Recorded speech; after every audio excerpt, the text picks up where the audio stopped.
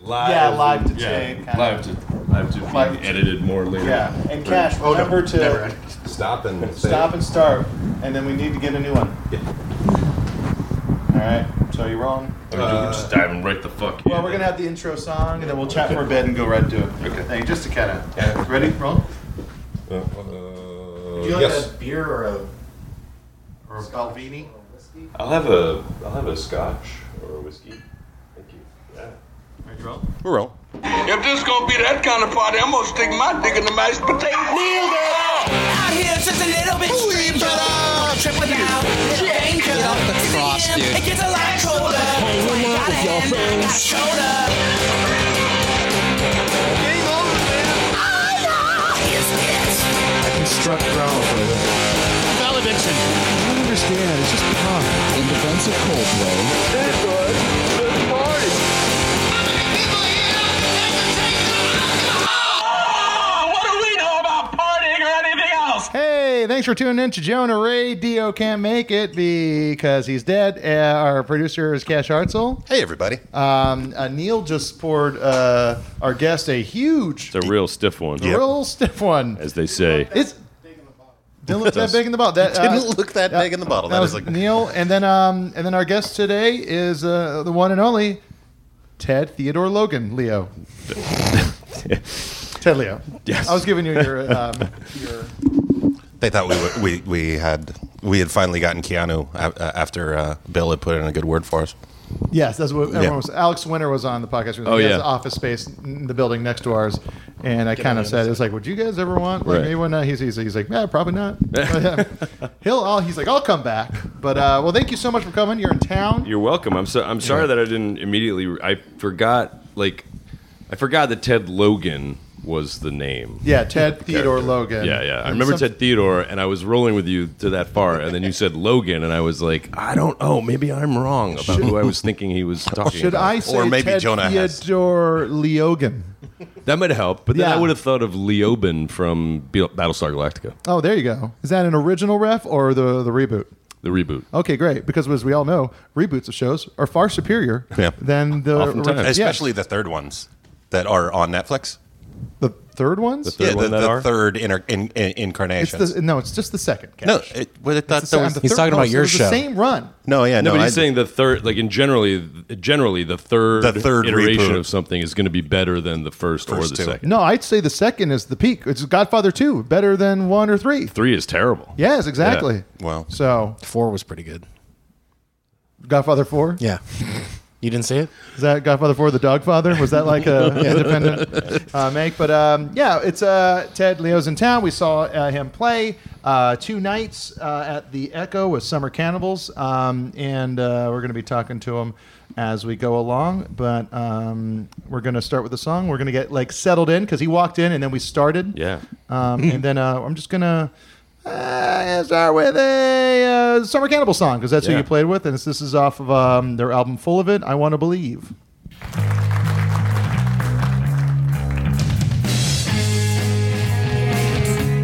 I wanna believe, yeah, I wanna believe. I see your head, is there in the air? You love to feel close to the things that make me scared. I wanna believe, yeah, I wanna believe.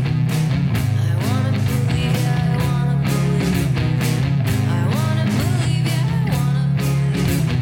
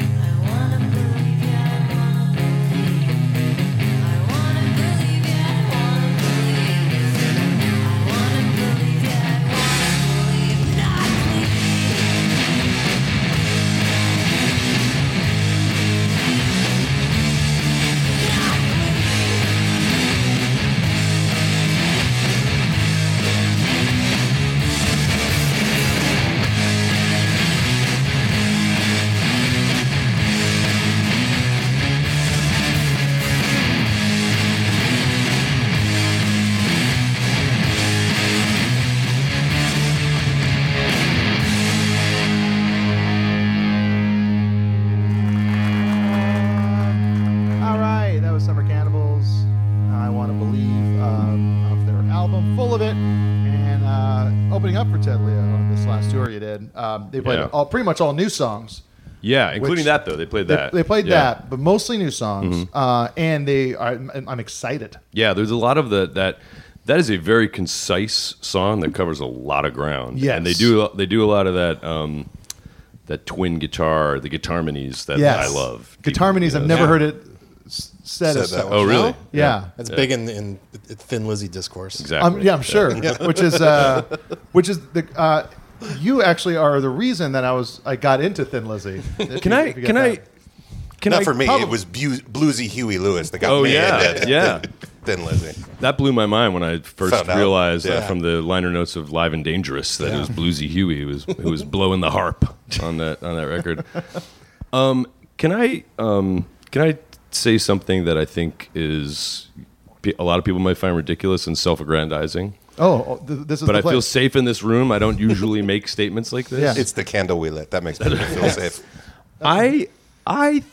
I think, and I'm sure I'm going to get a lot of flack for this, but I'm glad to hear you say that because, like, let me put it this way. I feel like about 20 years ago, I started really proselytizing Thin Lizzy again after they had been sort of off the radar for a solid decade or more, you know? Yeah. And I think that had a weird ripple effect on rock in general, you know? It's there's a lot of what you did, like out there, and it's like there's a lot of kids that would probably, and it's always good to go and do your history and like find out, you know, what became before the person that you got into. Yeah. I was talking with Jughead from Screeching Weasel about this, where I said your band is great, but the bands that were inspired by you are terrible. And he kind of was just like, he's like, yeah, it's like they listened to us, but they didn't listen to like the Ramones and the Buzzcocks. Right, exactly. Yeah. Yeah, It's like they didn't go back behind us to see what led us there. Right, it almost gets more reductive rather than broader in its approach or understanding. Yeah, but like Thin Lizzy was just, I was like, oh, the boys are back in town, and sure. And then, but when the more I listened to you, and then like the more like, you know, and then getting to know Neil was also a big part of this. There's just the idea of it just was great. Now I'm listening to Thin Lizzy, Right. because of like you're more Thin Lizzy. I've sold my Ted Leo to listen and buy more Thin Lizzy. I don't think that's what you intended. You want the real shit, kid? You got to get that Phil line at Solo. Solo in Solo, Soho. yeah. So you're buying Green Day. Bad move. Why don't you check out Gigi Allen? Wait, I'm gonna what? start you off on a little Ted Leo. This one's free, and then When it's not getting you high enough, you come back and see me. I got a place to go. So you're doing a tour where you're playing Hearts of Oak, which was your second record on Lookout Records. that's right. And it seemed to be a thing that a lot of people are doing, which I think is fun. At first, when it started happening, it was like they're playing this album in full. I think the first time I did was maybe I saw about 8 years ago. They Might Be Giants did Flood in its entirety, and they had like a lot of funny things to say about, like, they're like, you know, it's like we're going to play Flood in its entirety, but we're going to add a bunch of other songs because the album is about 35 minutes. Right, and right. that It's a does short not one. a show make. It's like a lot of 1 minute, 35-second songs. Yeah, and like they also said, like a lot of time they're like, it's like this next song is what we consider at the time filler. And I've seen it. It's like, even like I was watching. Not that I was ever a huge Nas fan, but I remember being with Joe Mandy as Nas was doing Illmatic in its entirety when we were at Fun Fest one year, and he was watching. He was like so excited. He's like, "Oh yeah, I forgot that I skipped a lot that of song. tracks." Oh, Yeah.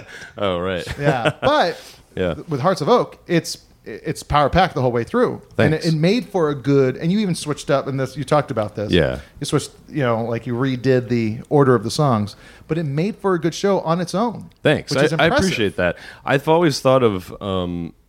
I put a lot of thought into album sequencing. You know, Yes. like at this and the same Like amount making a that mixtape. Yeah, and like making a live set as well. Yes. You know, we never just blurred out a bunch of songs. You know, there's some consideration given to flow and Yeah. and also, you know, the reason we moved the Ballad of the Sin Eater to the end is just, you know, purely, well, not purely physical, also performative. Like, I Yes. mean, it's a set closer. Like, it doesn't have to be an album closer, but it's kind of a set closer. You Yes. can't really. there's not much you're going to do after that unless you take a quick break and assess whether or not you're going to come back on stage. You know, so Is it ever really an assessment when you get off stage? You're like, I don't know if they want it bad enough, guys. sometimes. I Really? mean, sometimes it is. Look, I mean, whatever. Like we've been doing this for long enough at this point that I think it's a little coy and sometimes feels a little cheesy to walk off stage, but not just. But sometimes you really do have to assess, and especially because these sets that we did around these Hearts of Oak shows. We had to challenge ourselves to play a little shorter because we were doing 2 nights because we've been doing really long sets. You know? And like after, a normal set that pushes 2 hours, it's kind to give the audience the option of going like, well, okay, I'm done. Yeah, I'll get to my car quicker this way. And then also you can, I mean, honestly, like you can also sort of, you can take a minute and decide how much you're capable of, how much you want to do more, and also if there's a response but it's tepid, then you're not going to do a 6-song encore. You might have 6 options, but you're only going to play 2 or something. So you think what you're taking into consideration is not so much that you're not going to go back out there, but how much you're going to do and what you're going to do. Is it a conversation? You gotta ride the vibe, man. You gotta vibe it out, man. and so it's like, to Hearts of Oak is it an anniversary right now? Yeah, 15 years. 15. Mm-hmm. But you didn't do this for Tyranny of Distance. We did a couple of Tyranny of Distance shows. We played for many years. We always did a free outdoor show in New York City. I emphasize city. Yes, not just big state. Right? Yeah. People had to find it. It didn't go well. And when it came around that there was a double anniversary, which was like the 10-year anniversary of the first time we did one of those at South Street Seaport in New York, and the 10-year anniversary of Tyranny of Distance. So we did the album then, and then that felt good enough that we actually did a show in D.C. That we filmed, and then we never had any money to do anything with the film. So that's still out there. It's still just in sitting there? Here, or in somewhere. It's filing It's cabinets. under Microwave's bed. Yeah. It's still on a thumb drive somewhere. But was it edited together? And No, we never edited it. You just have this raw footage? Yeah, we'll do that for free. He'll put together 2-camera raw footage of the you want to show. put that together? Yeah, I'll put that. Okay, we'll talk. and then we'll put it out, and we'll give you what it's worth. That's great. That sounds fantastic. But out of all these like kind of anniversary things you're doing, and I don't know the demise of Chisel, but like you're looking back at a lot of the stuff you've been doing, and I almost expected a Chisel song because you were going back, and I was like, well, how far back? But not way back. And I don't know the demise, and I don't know like the story behind, because it's like I liked Chisel a lot, and then you came out solo, and I was like, great, he was my favorite part. Thanks. And then you continued on. I was going to make a joke and like throw down the mic and storm out, yelling about like, who told you not to talk about Chisel? Yeah. No, I almost during the first song I was like, can I bring up Chisel? Right. No, Chisel. Aside from being a very bad band name, which in retrospect I have to admit. But on a label with a great name, which was a Steve Martin reference. That's right, Gordon Lanston. Yeah. No, I mean I have positive feelings about that band, and I think our split was frustrating, but not necessarily acrimonious. And the 2 other guys live in Chicago, and I saw them both when we played there on this tour. Like we're friends and everything. And there have been talks about maybe doing some reissues at some point. And actually on this tour in Boston, somebody yelled out a Chisel song, and I despite my speech from stage about how you got to give us a couple of days to learn something, I was able to pull that one together and I played a song about Town Crusher. God damn. Yeah. Because I was thinking about Warmer Music. I almost yelled that out on the first night because I got drunker that night, and I felt safer. Yeah, for some reason. What? A little mouthy. Yeah. I felt like I could go like on Warmer Music, and then but I can't. I don't like yelling out because it's like I'm easily seen. yeah. And it's upsetting where it's just some guy by himself. Especially if you're at the Summer Cannibals merch table with Yeah, I lights know. and everything. It's like, oh, he Very thinks he's- easily identifiable. 6'4" dude at the merch Yeah, table. yeah, exactly. What's up with Summer Cannibals merch guy? He was so wasted. He's so wasted. Also, I got the thing about what was funny about I asked like, did I sell not enough? And they're like, and Jessica was just like, she's going, well, usually when we need someone to sell, we make it so it's a girl. And I go, oh, I understand that for the. And she's like, not for how you think. We sell more. Oh wow! when Right, it's right. the girl behind the thing. Wow. Because people might think she's in the band, or they like guys just want to talk to her. The guys want to impress her. She just said it's like sadly it's a thing that's a reality. And then the next night, the night I didn't do it, the merch was Amy Miller, a very funny comic on Kill Rock Stars, and I went up to them after the show. I was like, so what were the differences? Right. And she sold twice as much merch. But it was a sold out show. The first night wasn't completely sold Yeah, out. it was pretty close. They were like, God damn it! I think it might have sold out by the end of the night. Honestly, Yeah. Lie to him, or he's going to be a beast all week. I will just not be able to take this. Yeah, so it's like that's why I was wondering about the all right. chisel. Let me make you feel. Let me throw something out there that might make you feel a little better. Please. Because the first night was the Hearts of Oak night, and the second night was the more freewheeling. Yes. night, so maybe people went there not so much thinking about buying merch from anybody that night. They went there to hear an album. The second night, it was Friday. Friday. They're you're drinking. more. They got paid. They got paid. That's Just it. got paid. Yeah, that's Friday it. night. That's Just it. got paid. Oh. And that probably factored Thank into you so it. much for that, Yeah. Ted. I want I'm gonna go home to. and listen to Repeater. Where isn't my computer? My fully. It went to charged- sleep. Oh, Yeah, you go. there it goes. You have a new album out. Mm-hmm. I do this every time I have like a musician that I really like. I almost like go through the catalog and I go, this is what I would do, and I'll walk the audience through there. I don't feel the need to do that because like I'm sure a lot of our listeners know who you are, and I'll skip the chisel stuff that I put in here, which just to let you know was Hip Straits and Amateur Thief. That's great. Good. Can I tell you a story about an amateur thief? And then can I play the song? Sure. Or would you rather? No, you me- can play it, but let me explain something about that.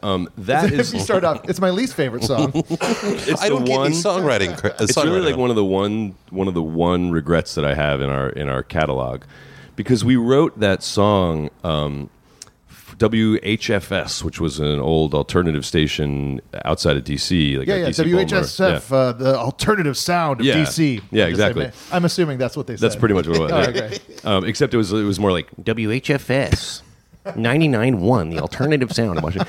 But they were really supportive of local bands like us at the time, and somebody did a Christmas show and asked people to come on and do Christmas songs, and we actually wrote that song as a Christmas song about stealing Christmas trees. Oh shit! Oh, wow. Which I've done before. I know a number of people have done Yeah, this. yeah. And the whole thing was like, we're gonna do a little midnight rain and gonna get ourselves a Christmas tree. Bring the van so we got room for the nativity scene. And we had this debate in the studio about whether, like, we really liked the music of it, and I thought we should just keep it a Christmas song. Like, why not? Yeah, Like, who cares if people are listening? The album came out in May, in my recollection. Like, so what? The rest of them aren't Christmas Yeah, songs. people will put it back on. Oh, yeah, or- mid-Christmas. Right. But ultimately, and I don't absolve myself from this. I think by committee we decided that we should change it out of Christmas mode, and I regret that to this day, because now I'm glad. This is another thing I'm really glad to hear you say, because it's been haunting me ever since. I was like, why did we not leave it a Christmas song? It's kind of dumb without the Christmas thing. Yeah. Christmas singles big business in Europe. Oh yeah. Oh yeah. Well, yeah, it's like a thing every year, like because it's like a stocking stuffer. Everyone gets like a single CD or whatever, and so like that's why every British band puts out a Christmas Right. EP or something. Well, it's like why it's you'll see a lot of people make that big swing as doing a Christmas movie. Oh, yeah, Because if yeah, one yeah. hits, it's just that's Yeah, it. every year. Like when, Who's they the made- guy? Right. It becomes a thing. Yeah. It becomes a tradition. What's Laverne's dad? Marshall. Gary yeah, Marshall. Gary Marshall. He started making like every holiday. Yeah. Mother's Valentine's Day, yeah. Mother's Day. Like, Right. it's Yeah. like I was knocking them out because they'd run on TBS every year. I was listening to an interview with Jon Favreau, and he talked about like that's one of the biggest thrills of his career is making Elf, and it's just on for like 2 months every Right. year. Yeah, He's just like, it's so cool that I get to sit down and like turn on TBS, and the movie I made is there, and it never goes away. He's Yeah, like, it'll it's just- I'm immortal now. There's something because it's like Christmas is already such a nostalgic time for people, and like I still go back every Christmas. I listen to the Carpenters' Christmas albums. Oh, yeah. which Really? are fantastic. It's like their arrangements are insane. Yeah, their version of Just Hear Those Sleigh Bells Oh, Ringling, jeez, ding, yeah. ding, ding, ding. What's that called? Sleigh Ride. Sleigh Ride, yeah, and nuts. like they have a medley of like that starts off with Emmanuel, Emmanuel, Oh. and it's just it's nuts. O come, Emmanuel. Yeah, And ransom captive Israel, who's something lonely exile. we're here with Irish Catholic Ted Leo talking about our favorite God song. I was gonna say like your CCD went like 3 years longer than I because I could do the first. Oh, two I went to lines. 17 and a half years of Catholic school. Oh, jeez. I had like 9, so I'm 17 and a half. So where was the half a year you It spent took in me, the public school? I left college and then I went back, and it took me longer than the okay. full 4 years. Oh yeah, you went to Notre Dame, right? Oh, wow. Which is that like? Is there like mass and is it required and all that stuff? Mass is not required, but there is mass. There's a lot of mass going on. Yeah. Or there was. I mean, this is a long time ago, but Yeah, I went to oh, Catholic go ahead. school. Sorry. I went to Catholic school as well. Yeah. It's terrible. Yeah, I mean, I had a pretty good grammar school and high school experience. Grammar school for me was very like I literally was being taught by the same nuns who taught my parents and my aunts and uncles wow. and stuff. So, my parents are not a hell of a lot older than me, especially in modern terms. Yes, but yeah. but the nuns were a little older at that point, but they were still the old, like smack you Yeah. in the Yeah. head kind of nuns, But it wasn't bad. Like it was like weirdly. But I that kind of- deserved it, and But it wasn't bad. It made me feel something. It made me feel in the same ways that all of my ancestors That's felt. right. Like Yeah, I exactly. felt all of the visible. emotions Yeah. fell in the same way. I both feel shame and am strangely excited. by this. yeah, And then like my high school was regional Catholic, and it was John Hughes era, and it felt very John Hughesy. Like the jocks were in the spring musical, and like stuff like that. yeah. Were you like uniformed? We had to wear ties and blazers. Yeah, But all boys? all boys. Yeah. Mhm. Yeah, I had all boys, and we had polo shirts. We had to wear polo shirts, and then one day a week was shirt and tie week. But it's also Right. Hawaii, so it's Oh wow. Yeah. they have That's, to, like that's make people weird. wear It's like blazers. the opposite of Casual Friday. That's right. Yeah. One day a week, you had to like. Well, because on gussy Friday up. they'd make you go to mass, or I don't know if they would make you, We but would do, occasionally. mass was on Wednesdays, but yeah, it's real in Hawaii. It's just every time I watch like an old episode of Hawaii Five-0, and they're in those like wool suits running around, I just go, this must have been god awful making that show. They're all there's a sheen of sweat Oh, on my them. God. But anyway, Catholic Church is a terrible thing. Yeah. We're gonna play an amateur thief. Okay. So get those jingle bells out, Yeah. listeners. This is off Maybe we'll redo it. Maybe we'll redo it as a Christmas song Ooh. for the reissue that may or and the may beat not does happen. have a jingle bell Yeah. kind of thing you can do to it. So this is off the album Set You Free by Chisel.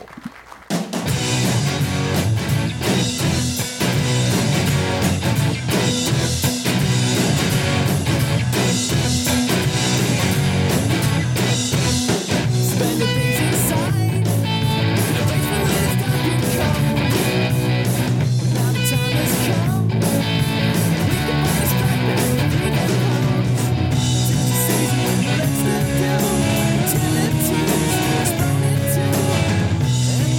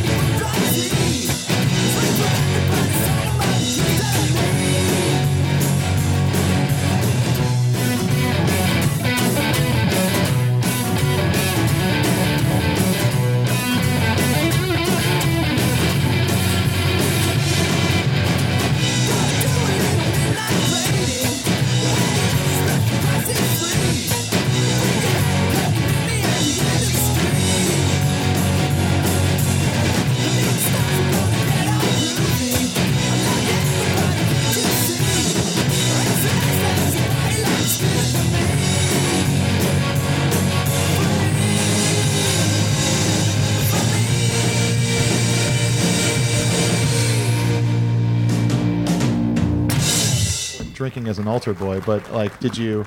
Like, I remember that was the thing they would tell people if we were doing like choir or something like that. They would be like, "Now don't lock your knees. Oh, 'cause right, 'cause You'll you cut have off the blood flow, and flow, then yeah. you'll Oh, pass weird. out." No, we didn't get that much coaching. Right. Yeah. Yeah. I just ate it and I woke up outside and some guy was like, "Are you all right?" I was like, You're like, "I don't know." Jesus? I just remember like looking at this guy and he had so much hair coming out of his ears. I was like, "Does that happen to everyone?" Oh, man. That is the Naturally. curse. Like That is. tufts. Like Do you have that? Yeah, do you get that? I get a few little ones and I'm so meticulous about yanking them out. I have tweezers in my car where I'm like, Dude, I have the worst aspects of being both Irish and Italian. And like, one of them is that like I'm full on like what's who wrote Waiting for Godot?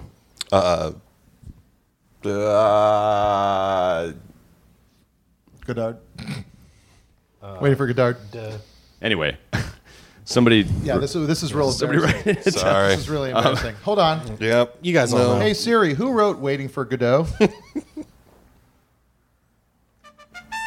what I found on the web. Nope, not Get Out. We all know who wrote Get Out. Yep. Who wrote? Nope. Oh my god, why am I blanking on this? I don't know. I should know. Screaming. Here we go. Samuel Beckett. Samuel Hey. Beckett, thank you. Here's the point.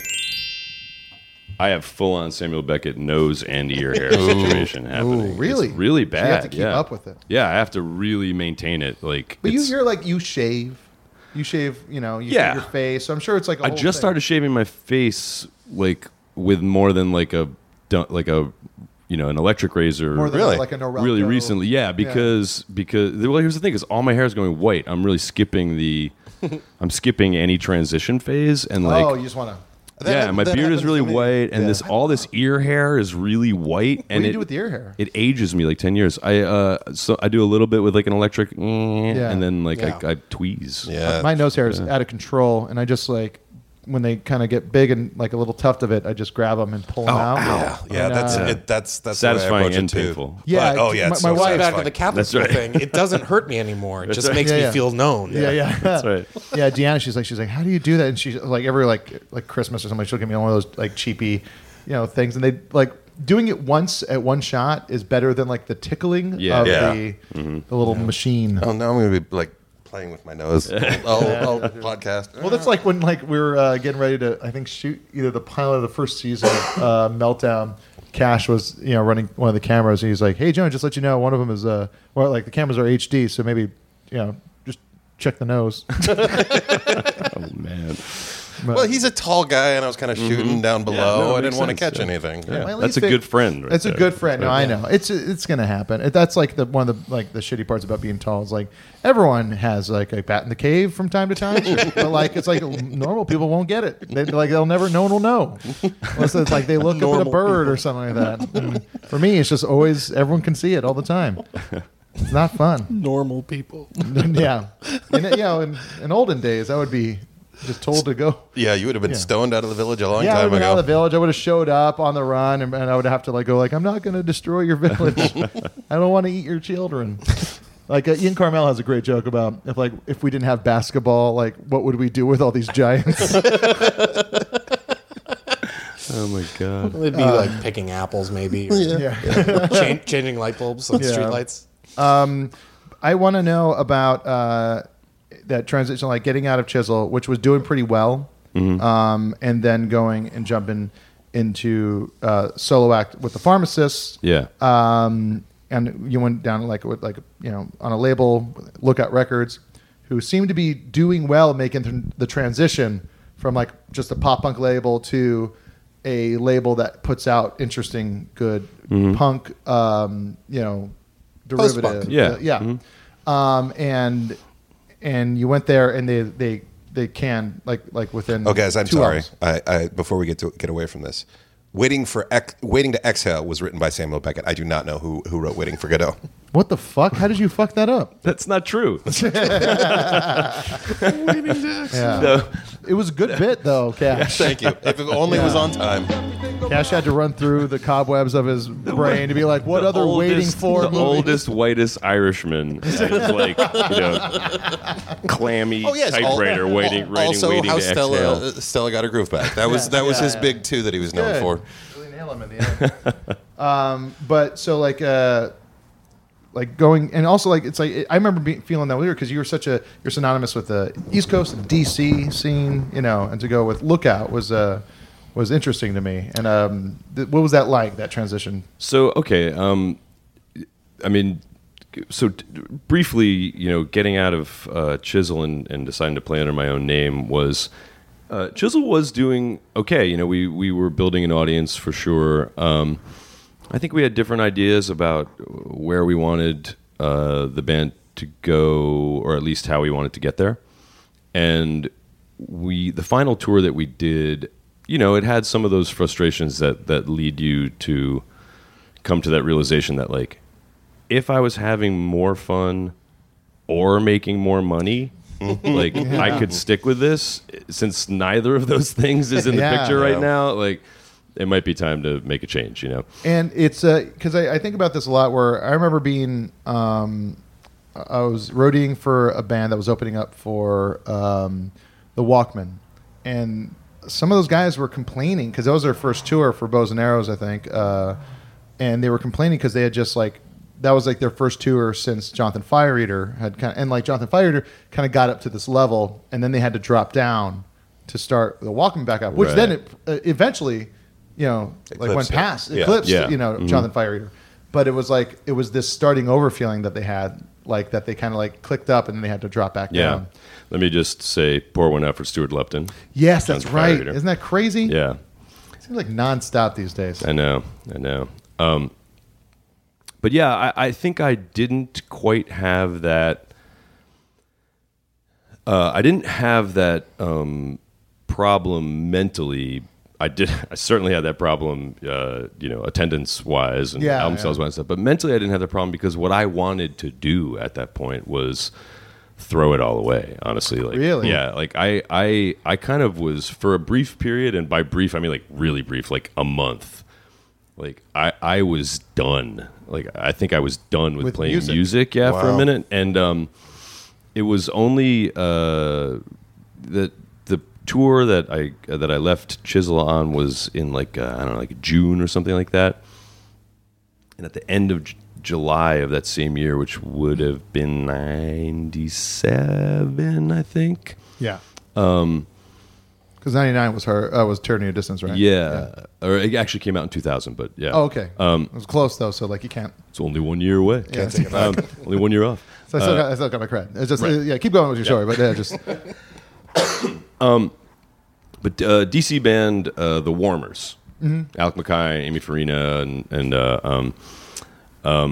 they just kind of like drew me out of my shell, and were like, they had like a weekend of college shows in Virginia, so it wasn't like a hard traveling thing. Yeah. And they were like, you have some, you have songs, like, why don't you just come play them? And I was like, huh. Okay, and I had Sometimes a really good. That's all it takes, really, to break you out of just like. And did it remind you of like starting music, where it's just like some friends going like, play some exactly, songs. yeah, and I found it. I think just at that point in my life, like it was good for me to travel alone. I started very soon thereafter, like touring a lot alone, and just troubadour, which a lot of punks end up doing. Like Tim Berry from Avail is just even Kevin Seconds. Yes, Kevin Seconds from 7 Seconds. It'd be funny if he wasn't from. And then there's a few others. There's even like recently there was like a tour of like old punks like from the mid 90s that all just play like acoustic-y folk punk songs now. What I wanted to do at the time though also was, I started using the and the pharmacists or / pharmacists thing almost immediately because I did, and this is dumb, I fully admit that SEO tagging is real bad for the / No, but I just mean like the that's true. But what I mean was that this was just like youthful sort of again, like anything that I say over the course of this evening that I say, is punk damage. I don't mean that I don't understand what I was thinking at the time, and probably I still admire like certain aspects of what I was thinking at the time. But I also, in looking back, realized that like I was hamstringing myself in a lot of unnecessary ways, or like carrying a lot of burden that I didn't need to carry. And we talk about this from time to time, and I think about it and talk about it a lot. It's like the bad side of punk that can like affect your brain when you're younger, because you realize, like, as progressive as you think you are at the time, you're saying no to a lot of things for this kind of unnecessary reason. Or you're forcing yourself through, harder processes than you need to force yourself through.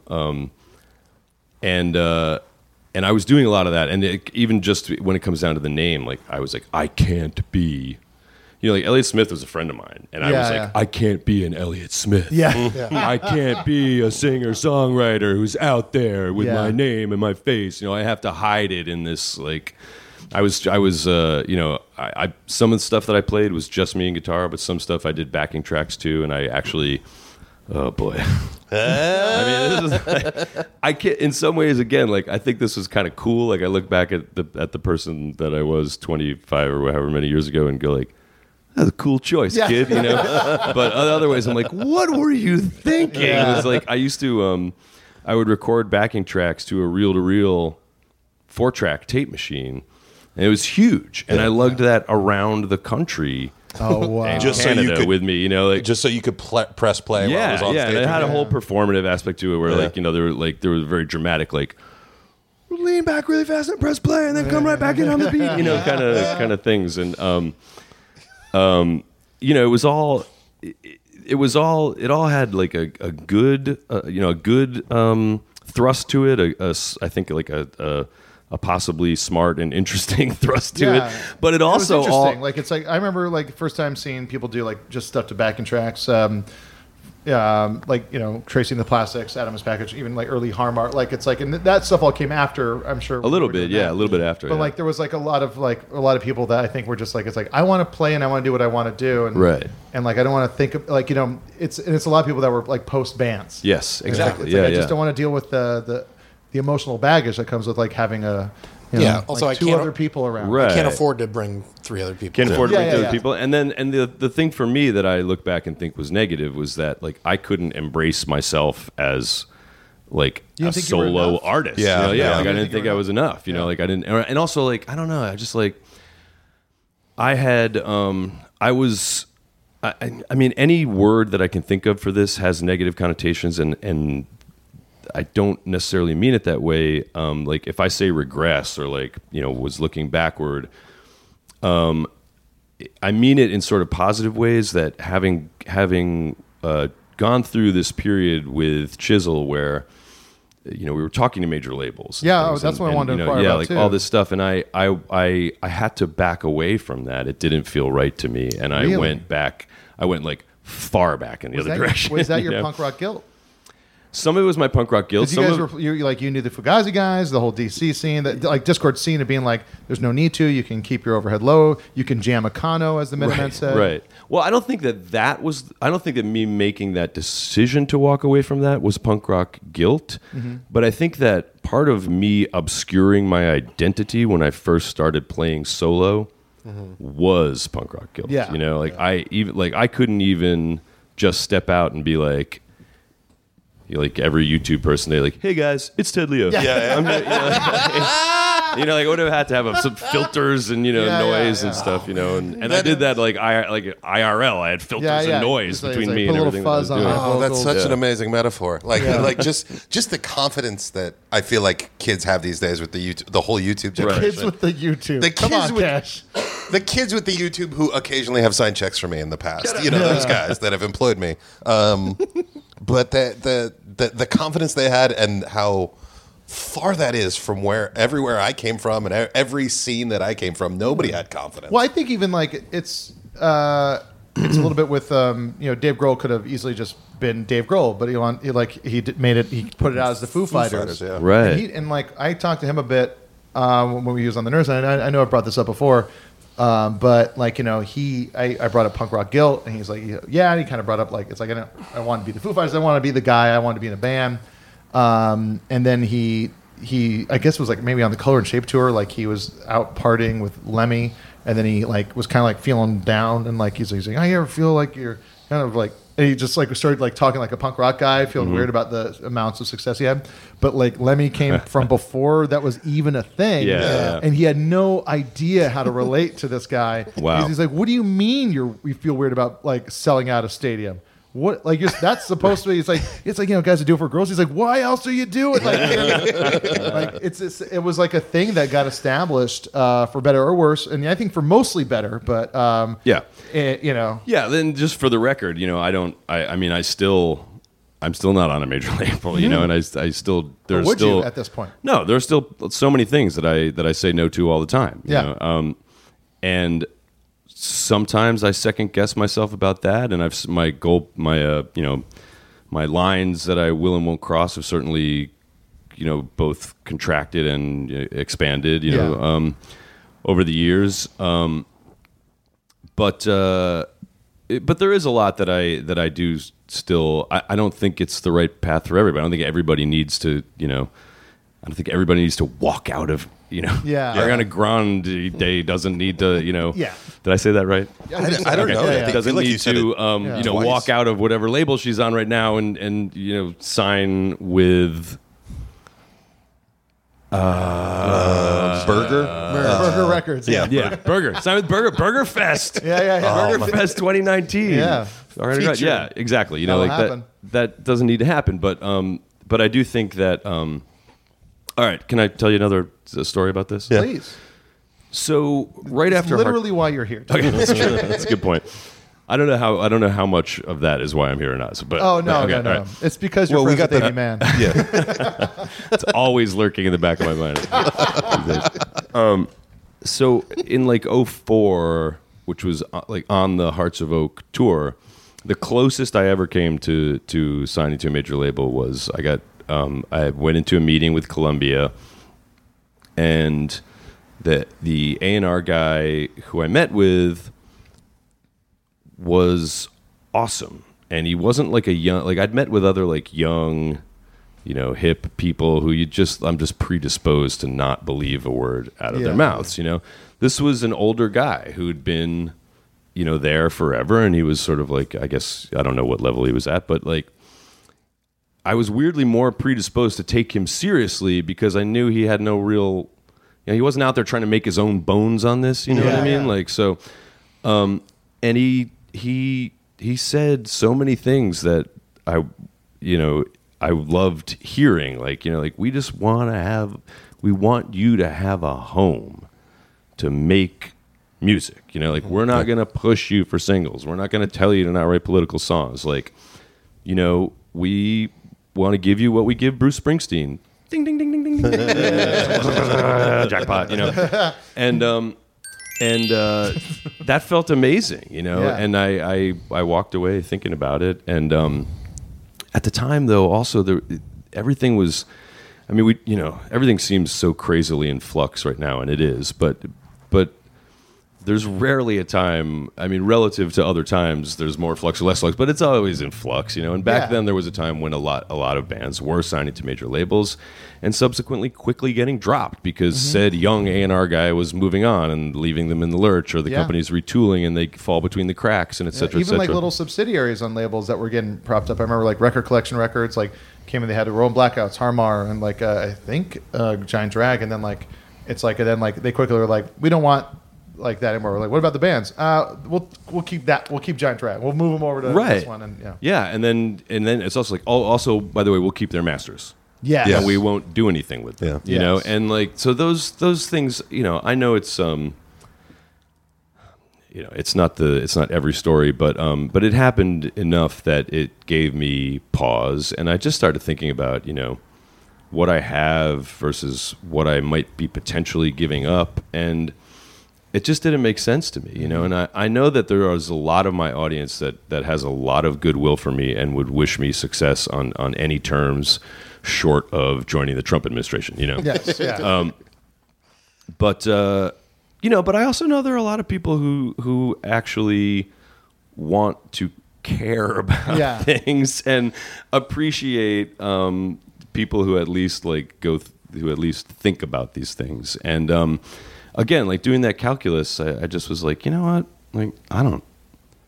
At that point, I was already in my 30s too. You know, just you're already like, doing it. You know how to live like an adult while doing it. yeah, Yeah. and beyond, but beyond that, I was like, what are they really going to do with me starting out with me in my 30s? Like this guy says, and maybe I'm being too cynical about this, but this guy says, and I believe him that they're not going to make me do A, B, or C, Yeah. but he's not the only person in the company. The company has a bottom line. Yeah. They, I'll get handed off to somebody eventually who's going to make me do a cotton commercial, and I don't want to do that. you know? I'm still confused how, and I love the band, but Built to Spill consistently remains on a major label on Warner Right. Brothers, I think. And there you go. I mean, that's an example of like, there's obviously nobody is telling that band what to do. Yeah, exactly. Yeah. It's a And I mean that in the reggae best of song. ways. Yeah, All yeah. right. But then at the same time, Eels no longer on a major label. Yeah, it's a Jawbox. That was like right after the whole thing happened with Jawbox. Yeah, and- yeah, exactly. yeah. So it's like, there's really it doesn't seem to be any rhyme or reason Right. to it. Because it's like, E was putting out like a consistent, like, Eels record and then to just go away. I mean, like what he was doing wasn't so different from what Built to Spill was doing. And I mean, they're both bands that could sell out or at least fill the El Rey, Yeah. Yeah. which I think, they're very similar in that level. But it was just, it's so random, it Yeah. seems. And you just have to draw your personal line with it. Like, I for me, I didn't think at that point maybe I didn't think it maybe would be the best idea for me career wise. I also just didn't feel comfortable with it. Call it partially Punk Damage, but also call it like the fact that like we all put money into the system every single day, but we can choose how and where and when we do that. And again, you got to look back to like this is a lead up to the Iraq War and everything, and I just I didn't want to be part of a major corporation right then. Yeah. Never mind what they're selling. It's what what you're you're buying. buying. Samuel Beckett. That's right. Well, with that, we're going to take a break and listen to a song off of. It's weird because it's like when I look at like iTunes or Apple Music or Spotify and stuff like that, like the albums that come up to the top. It's like you find yourself like clicking on those to listen to, and you like want to like when you search a band, you're never I'm not going through CDs or records as much anymore. I'm just kind of like typing in who I want to listen to at the time and listening to that. And for some reason, the album that Living with the Living is always for some reason like below the fold, as they say. It's always for some reason like it's Well, Touch and Go, another label that sort of went under. yeah. Two venerable American punk labels in a row. It's so. Did you feel you were cursed? I didn't feel I was cursed, but I felt very bad for the state of the world. Yeah, Jonah. that's so crazy. I don't like that. No, but I mean, I didn't feel. Obviously, like I didn't feel cursed because I knew I had other options. Yeah. But in retrospect, I wish that both of those labels Yeah. still exist and I could continue to work with them. I find it so odd. The Lookout stuff just kind of spread out. Like Mike Park from Asian Man Records, I think, like picked up a lot of like '90s pop punk stuff, and then Todd Conjolier from Twice I Kill FYP Recess Records, he picked up some stuff, and it was just kind of this piecemeal thing. And then Hopeless Records, / Subcity, Hopeless Records just bought the logo. I didn't know that. They bought Wow. the Lookout Records logo. Oh, they just throw it on merch? They're going to put it on, they put it on a shirt that I grabbed when I was there visiting our friend Christina. And she's like, yeah, we got these. And I was like, give me one. It's the old school Lookout logo. Yeah. But at the same time, they're still weighing whether they did a Lookout Fest up in the Bay Area. Yeah. But it was all like the old school. It was like Missoula and the Lookouts and the Potato Men. Yeah, yeah. Like all these really old. It was Like, at Gilman. yes, it was at Gilman, which was and they recorded it, and I think they're going to put out like a record or something. I think so. I'm not sure if they're doing that, but I can't remember if I was supposed to say that. I don't like it. I'm blanking on the passing conversation I had with my friend. But anyway, Living with the Living, such a great album. Thank you. And I remember a bottle of Bucky, it just hit me, where it was just, and you always have like a couple of these songs, and all your albums are great and well rounded, but like there's always like a song or two that just kind of like it elevates what you were already doing and sets the tone for what I almost think is like a teaser for the next album. Oh, that's amazing! Wow. Yeah, and that's kind of how like it's always like I felt like there's always these like there's a couple lobs you do in a record, and it's like it's almost like a foreshadowing moment in a story where like it's like this is something that might like, and it could just be thinking that in retrospect after Well, like you put out 3 or 4 albums, you know. I've never thought of it that way before, but and I mean, it kind of makes sense because you would if you're like stretching out and it works, then maybe you want to step further into that space. You know, for the next any batch of artist is going stuff. to kind of go to where they're not as good Right. at it. Like it's like they're going to. Whoa! What are you saying? No, I mean, like it's like they're going to put themselves in like a position where they're a little uncomfortable. Yeah. And then it's it's that thing of anyone that's trying to progress. They're always going to feel a little uncomfortable, like they're like they have to try. Yeah. It's like that's what's going to kind of like muscle through. That's interesting. Yeah. When you write songs, do you feel say we took an album, put it in front of you? Could you? I know you talked about sequencing being really big, but could you look at an album and say like, I wrote that song before I wrote this song? Yes. And I'm wondering if that's it too. Is just sort of like all along evolutionary. Evolutionary is like the songs he writes later that end, like the last song you write that ends up an album might Indicate resemble Yeah. the first song on the next album as opposed to the first song on that album. Right. Just that way. That makes sense, unless you then wind up with a body of songs that are from like a broader period of time that wind up sequencing in such a way that they don't chronologically map like that. But I think that conceptually you're really onto something because, I mean, look, I have broad tastes, as I think we all do, and one of the cool freedoms about releasing myself from a band context, once I was able to actually embrace that a little bit, is that like You had all the there's power. not really any expectations. You had like all the power you Yeah. finally wanted. Why is he staring at us when he says that? pull the puppet strings. No, but I feel like it gave me a little bit. Whether I had this freedom or not beforehand, I'm sure I didn't recognize. But being able to embrace the idea that like, oh, I can bring more of this thing that I like. I can bring more like 60s R&B that I like into what I'm doing. I can bring more like Celtic or Ethiopian guitar work like into what I'm doing. Yeah. And because it doesn't really have this band identity, even though it kind of does at this point. Like retaining my own name with it, like I can at least go like, hey, it's just my idea. Wasn't it's anybody me. else? Like, it's mine. It's me. It's me. It's like like it's. Yeah, it's funny. My friend Donald, who I bring up on this podcast a lot because I've known since I was 5. We got into punk together. Like he's the reason I know about you and Chisel and everything, and so much of stuff that I grew up loving. And he said there's this thing that he noticed in music right now where bands that like should just like if they feel like doing like pushing themselves into a new sound. They don't do it as a band. They guys will start their other little bands. Oh, and they'll be like, and he I guess the only band that I can think you just see side projects all the time now. It seems like everyone's kind of just trying to spin plates. And he says like it used to be like it's like a band would like together develop their sound. Right. But he change over time. Yeah, Sure, exactly. But he knows this is like if they feel like they want to do something that's more like pop derivative or electronic, they'll just start a new thing. Like he says, it doesn't happen as much as a unit.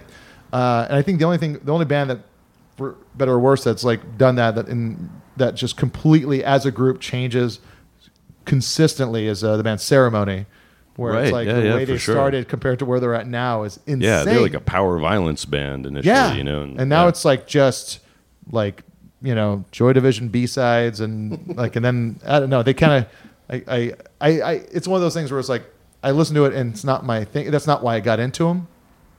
It's almost like sometimes where you think about like a shop. It's like I go to that store, like with the Weaker Thans. They pretty much, and they're one of my favorite bands, but they put out the same album pretty consistently, right? Like over the course of their career.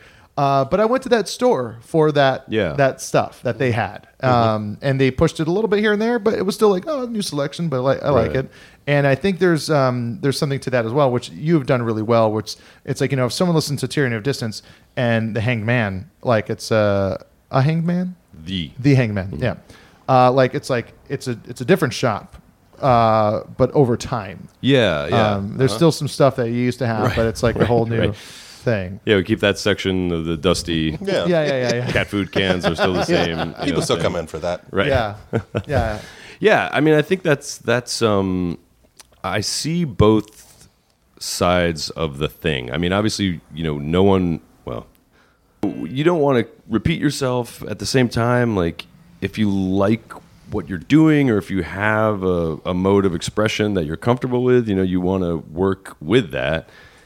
And, regarding Ceremony, it is interesting because I thought that it was particularly bold of them to go as far as they did into where they went over the course of only like 3 albums or something. Yeah, right? it was pretty big jumps. And I I really respect that. Yeah. That's what they wanted to do. For me, I think you would have to look at like the earlier years of me playing music to see that kind of progression. Like if you look at it from Citizen's Arrest, like say starting in 1988 to, let's say when Chisel started actually recording records in like 93 or something like that, is a pretty big change over the course of 5 years. Yeah. But I was also, young and actively seeking my voice, Yeah, and it wasn't at a time where like now younger bands, I think they feel they have to just put stuff out consistently. Right. Yeah, certainly didn't have to do that back then. Yeah, and so if like you're in a band, you're like having to write stuff all the time, you're gonna progress your sound faster if you are gonna progress it at all. Yeah. And I mean, look, I'll be honest with you. Like sometimes I worry that I get into too much of a rut, and I, the way out of that is to just challenge yourself to try something different. From Hearts of Oak, I would say, through the Brutalist Bricks, we were on tour so much all the time, or really from the Tyranny Distance, like through the Brutalist Bricks, on the road every year, all the time. And as far as some things on, say, like Living with the Living, swing, most of those 4 records, like you would know it's the same band. You would know it's Ted Lee and the Pharmacist from Hearts of Oak through Brutalist Bricks. And I think some of that's a function of the fact that we were just so gelled as a live band that it affected how I wrote. Leading up to the Tyranny of Distance, I'd been mostly a solo person, like out there on my dumb vision quest, forever, and like, and so I was able to come back and make a weird pastoral, whatever, my version of Ram or something, Yeah. and then But you had no temporary secretary. that's true. Wait, sorry, that's on McCartney. That's on McCartney too. McCartney. You're, let's see, what would be a good analogy? I had no dog with 3 legs. There you go. Hey. But and then I think I experienced, because there was such a gap in performance, not just like writing, but performance between the end of touring on Brutalist Bricks and finishing The Hanged Man, I was able to slough off the pupae stage of You're just like, you're not thinking of like the big rock and roll show anymore. Right. Yeah, exactly. you got more About time the to songs. digest everything. and Like just- it's not all and go, to, go, and go. to actually challenge myself, Yeah. to actually like And the listener, I feel like there was, when that came out, I listened to it and someone asked me, it's like, oh, how is it? And it's rare that, there's records that do this where like you either kind of go, nah, my thing, or you go, it's great. It's like you got to give me some time with it. right. Which is like, and those end up being records that stick with you for a long time. Yeah. I appreciate that. I'm happy with that. Yeah, actually. and that's Thank it. you. Should do that because there should be, and not for everything. I mean, but like there should be Right. these things where you grow with an artist and you follow their track and you're into what they're up to, but you're also to be a fan, you can't just be a blind fan and go, Yeah. it's great, or I'm done. You got to you go, well, they haven't led me astray thus far. Right. So maybe they just jumped ahead to where I didn't expect or know, or I feel comfortable with at this point. And so that's that's where I was with it for a bit. Like I was like, I don't know, and that's an exciting thing to be in. I'm glad. Being That's like, cool. I don't Yeah. know, but I'm gonna try and figure it out. Yeah. No, that's awesome, actually, and Yeah. I'm glad to hear it. I mean, there's definitely, with the Hanged Man, I mean, there's stuff that is pretty in the wheelhouse, and You sing real high. I sing real high on a lot of things, but I also sing real low on some stuff. And I guess that's the point, right? Yeah, but I want to play that Bottle of Bucky just because Okay. it's great. Oh, that's what we were talking about. Hey, Yeah. let's do 2 on this one. Yeah, I was thinking I was going to do that because I got a pee-pee. Ooh. And then, all right, so this is Bottle of Bucky off of Living with the Living, formerly on Touch and Go Records.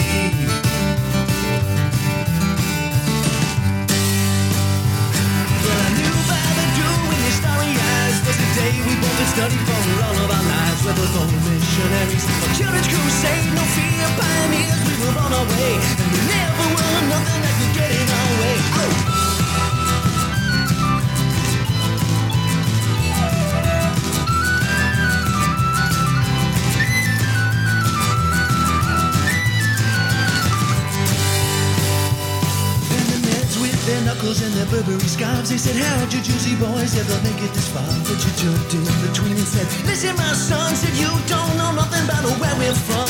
You don't know nothing about why it's down. Yeah, about a Bucky. Yeah, you about a Bucky. Yeah, you about a Bucky. Yeah, you.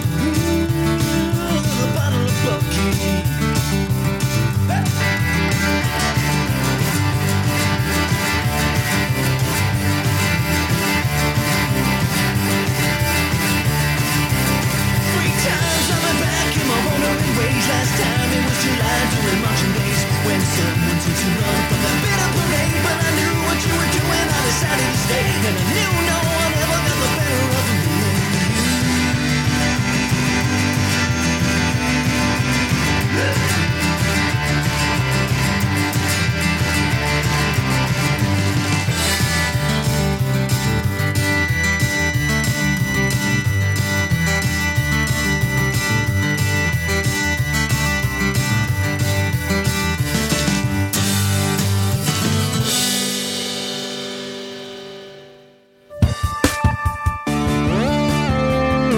Fairhaven's a city in a bubble.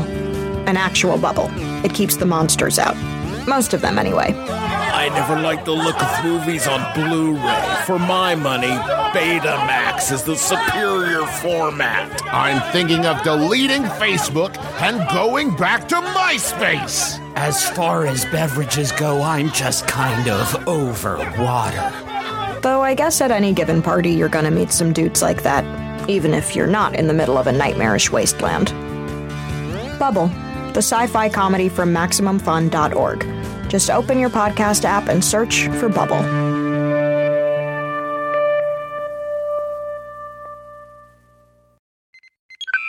This is Mirror Universe Adam Pranica here to tell you not to listen to The Greatest Discovery on MaximumFun.org. This is Mirror Universe Ben Harrison uncharacteristically agreeing with you despite the fact that you are my enemy. The one thing that you must never do is enjoy our bit of off-season Star Trek Discovery programming, where we talk about the first season of Star Trek Discovery while at the same time unpacking news and information about the upcoming Season 2. So do not tune in and download The Greatest Discovery on MaximumFun.org or wherever you get your podcasts. And rate it 1 star on Apple Podcasts. This is my story. I've been all over the place. I know that you haven't had much time to yourself, and I know you're busy. But when you wake up, could you please call me?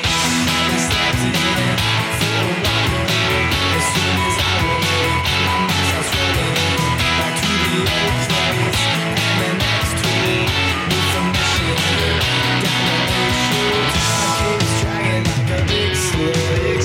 I get squished like a big bug. Time to go my way, trying hard not to lose control.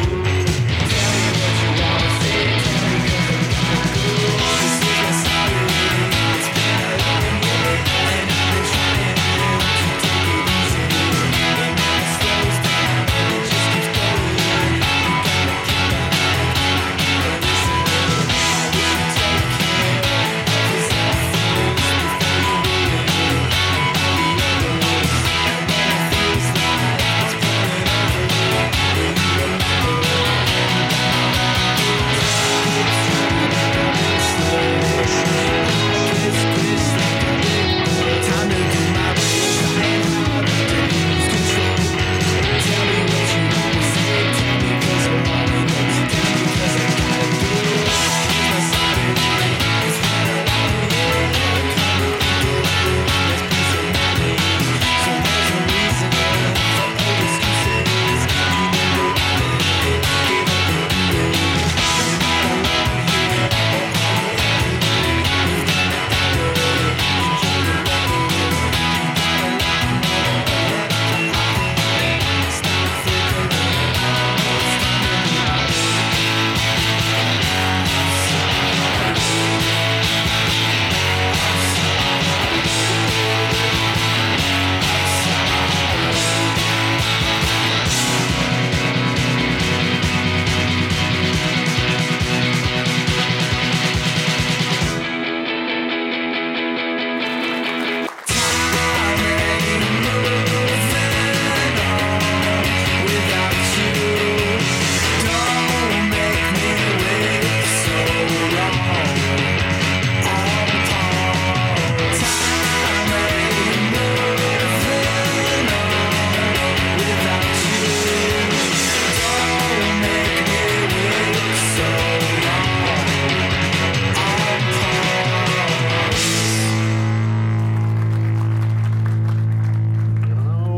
Well, we're back. Back. Hey, we're back. Hey! Enthusiastic clapping. Yeah, we're really moving on to next Okay, so we are here with Ted Leo of Ted Leo / Pharmacist, and of course Chisel and Ted Leo and the Pharmacist and the Ted both. Leo, Yeah, comma, which do you, pharmacist. which And do a you pharmacist. prefer, Yeah, you're a the pharmacist. word "and" or the ampersand? Oh, at this point, Because you're under both on Apple I Music. know. My whole thing was always like, I don't care, and that got me in trouble because Then anybody could do it. graphically, Yeah. I went with different things at different times, and then that wound up in the indexing for stuff. And Yeah. I guess the best way is to just say "and the." You know, but, Yeah. Well, then there's also like like Will Oldham. It's like every record is like Bonnie Prince Billy or Yeah, or Palace Palace Brothers, Brothers, yeah. and it's all the same. It's just can't get those scores up on the old. What's Yeah. the thing where they track? Clout Score? No. It's no longer around, buddy. I know you had a rough week. Favestar. So we tweeted out saying we're recording an episode tonight with one of our favorite musicians / people. Hey, Slash. Ted Leo, have a question for Ted? Reply with it. Eric Solomon at Eric Hearts U said, "Will you be my friend?" TBD. Yeah, that's a Yeah. good, because you don't want to piss him off, because what if he is a good dude? That's right. Or what if he's a murder dude? Could be a Don't murder want to piss dude. him off in either case. Yeah, just but to you give also it- don't want to bring him too close. That's true. In the one case, you know. Yeah, that's what I always have to. I always get that from Deanna, my wife. Where it's like I remember I was in Bloomington, Indiana. You should be friends with your wife. I am friends with my wife. I'm friends with your wife. Yeah, you're friends with my wife. I don't see why I should- I'm friendly with your wife. You're friendly with my wife. Yeah. But like I was opening up for Doug Benson and in Bloomington. I was like, hey, if anyone could take me to the quarry from To Breaking swim, Away, I'd love to go and check it out because it's one of my favorite movies.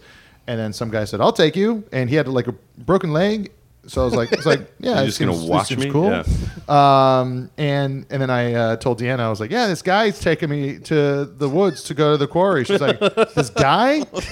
Yeah, he's I'm got like- a broken leg. Yeah, Seems cool. I was like, he has a cane. He has like a broken leg. She's like, haven't you ever seen The Vanishing? Like, I'm just talking about The Vanishing earlier tonight. have you ever seen the Danish version, the original version? It's Dutch- fucking. Well, that's what good. I was saying. I actually was saying that it's the thing that turned me off on slasher, like or like you know, Oh. or like Too real. too real. No, Yes. but just too nothing but the darkness. You know, I Yeah. just was like, it just really turned a thing in my head. And And actually, are we talking about which version? the Dutch or Danish Yeah, version, the yeah, 90s one. Yeah. But it was so funny at the same time. The Chisel song, Privileged and Impotent.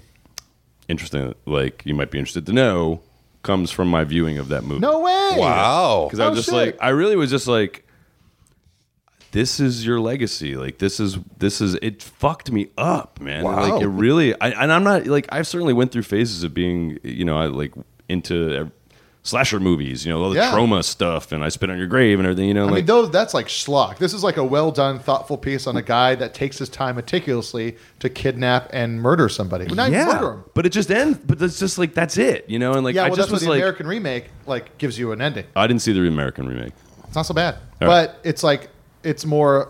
It's so the Danish version. Yeah. And I hope we're getting this right. Is like it follows the guy who does the crime, but the American version with I think it's Kiefer Sutherland. Follows the dad. Like it follows, yeah, Right. it follows, or is the husband? Mhm. It follows like the guy that's like, oh, I don't know where my wife Right, is, yeah. and then some girl starts helping him out, and but then like Yeah. spoiler alert. And I mean, I know that I'm sounding very like, you know, Pollyannish and whatever saying this, but there was just something about the way that movie hit me at the time that it was just very, it messed me up. It was very depressing to me. It's very bleak, and it's just got. There's certain movies like that. French Dutch. That makes sense. from '88. Yeah.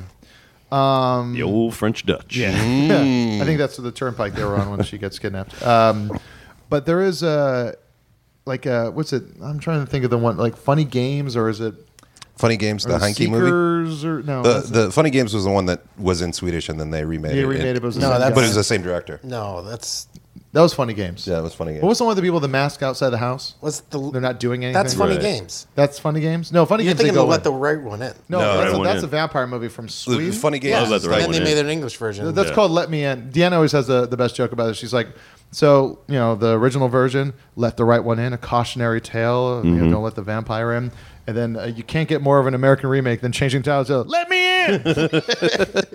What was the movie where Marky Mark was like, let me in a fucking house? Oh, yeah. That featured some finger Yes, Reese blasting, Witherspoon, banging, depending on your. Shoot, what was that one I don't called? prefer either. It's an East Coast West Coast thing. Let me in the house!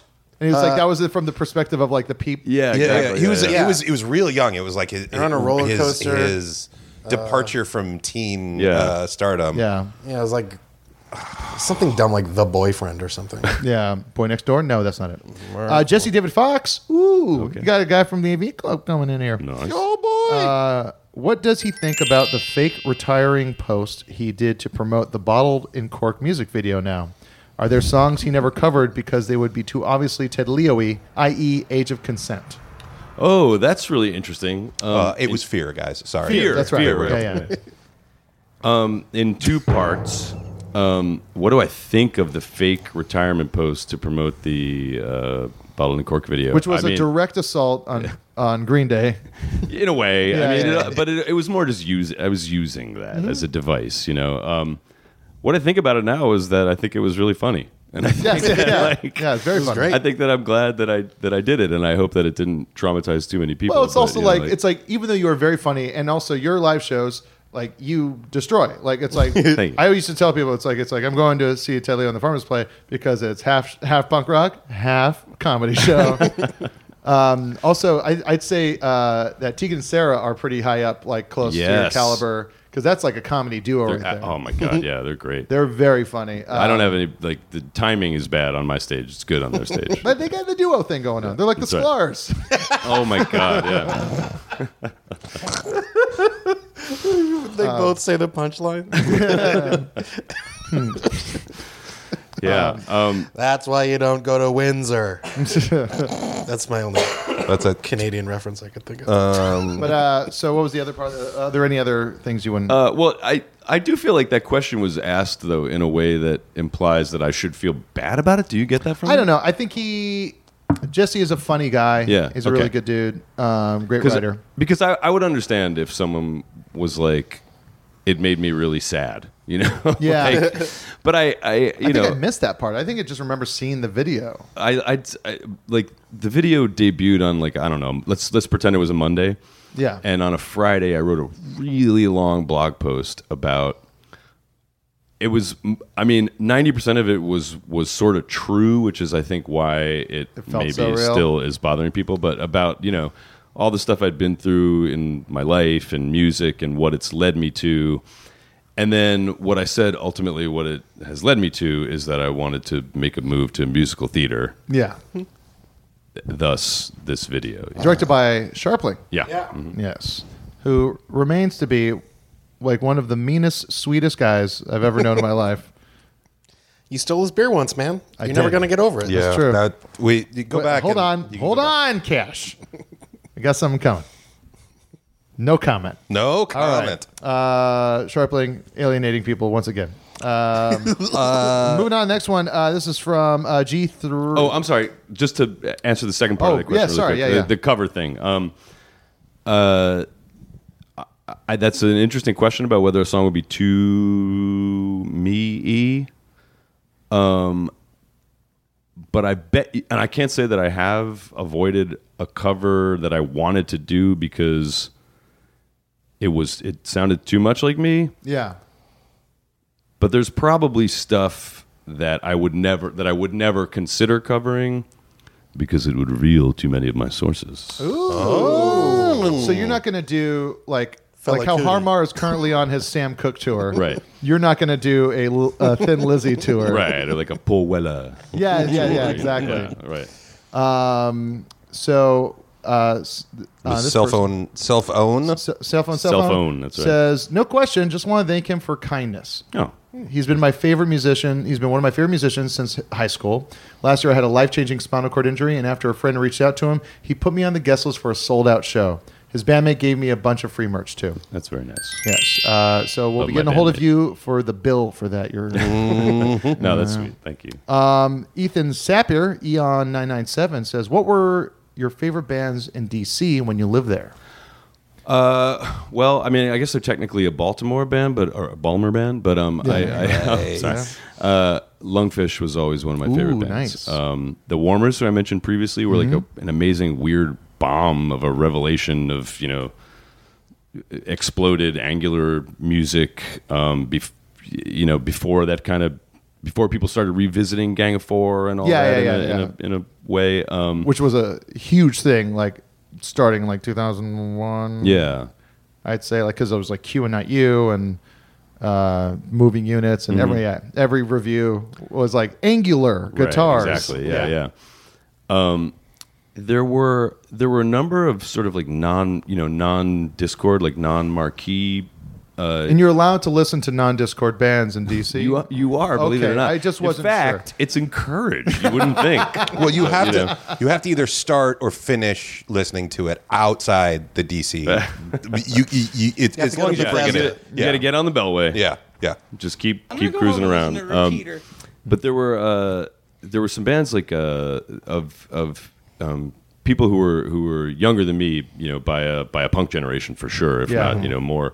Who were doing some really, really interesting stuff. Like the the two that really come to mind are this band called the Metamatics, Mm-hmm.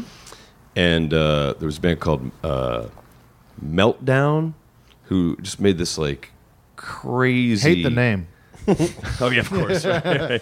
Well, maybe they were. No, you're the Meltdown too. The right? Meltdown, Yeah, yeah. yeah. They might have. I think they were just Meltdown. Yeah. That's what I said. But they, they made this like just crazy skronk, like jazz calliope with guitars, punk that was really really interesting. And the Metamatics were a little more interestingly rhythmic and noisy and soulful and Nice. really cool stuff. Yeah. Yeah, there was such great noisy music in the late '90s, early 2000s. Like Arab on Radar was like, it's like I remember at the time, like I was like because I was listening to like just such poppy stuff, but then I came around on how noisy it was. And Power Violence was such a great, like really hitting its fucking stride during that time too, with Charles Bronson and Spaz and everybody like that. But yeah. So, living in DC, you see a bunch of go-go stuff too. Was that part of the scene? That was early '80s, though, right? No, it was still going on. No, though. yeah. Oh, okay. Go-go's never really gone away. Go-go still happens, Okay. yeah. Go-go is in the air there. It really is. I mean, I would say that in the 90s, in the 80s, and I was not in DC at the time, but there was actual cross-pollination, like with the hardcore scene. Not so much in the 90s, but I think it did. I think it did start happening again in the 2000s, and you were always running into go-go people around. Like I remember one time playing this. Like cities have their like, not the Lollapaloozas, but the like Taste of Chicago. Those kind of things. So there was, I think it was actually Taste of DC, or something. And Chisel was playing it, and this guy, cop came up to me afterwards, and he was like, "Hey man, that was really good. Like I liked what you." And he started talking about. Did you up the punks and punch that fucking pig in the face, or did you sell out, you fucking cuck? Hang on. Sorry. Justified questions. But he started talking to me about music in a way that was, like beyond what I knew about music. I was like, I did that, so eventually I was like, you're obviously a musician. And he was like, yeah, I used to be in Trouble Funk. No way! I don't know. Whoa, that's crazy. He was like, yeah, like when the band, we wrote for a while, and then when the band stopped, I just had to get a real job. Fuck. That's crazy. Yeah. There was guys in bands getting into becoming cops. Like I only know two instances. There was someone in the Bay Area scene, the East Bay scene, because I remember they used to have an article in Probe zine like that would have like it would just sort of like ask a cop, and it was just this guy that was in punk bands, and he became a cop. And then there was I used to know the story better, but like it was like maybe one of the first Alkaline Trio records has a song like "Why Did You Become a Cop?" And it's just like, I guess a friend of theirs was just like, I got nothing to do, I have a kid coming, and he became a cop. And it was just like these punks going like, why, like, don't do the one thing. But it was like, I guess his dad was a cop, so it was just like an easy in for him. Yeah. Well, you want, the thing is, you want cool cops. I guess you want cool cops, yeah. I mean, if you have to have Remember that cops. story about the New York City like hipster cop? Remember him from there was Occupy Wall Street? But he was like a prick ultimately. He just dressed. Yeah, he just happened to look you hip. know. And that's always... He just had like weird jackets. That's I the remember thing, when they threw out Zuccotti Park, he was right in there. Yeah. Oh, was Yeah. it? Yeah. Yeah, of course. Yeah. Of fucking course. Anyway, here we good he was just glasses, hoping, he though. was like hoping to do something bad. He was like, God, I hope they put me on the desk. I just want to be on the desk job. Hate Well, the city. you have to admit his gas mask had the coolest leather like that's stuff true. on it. Yeah.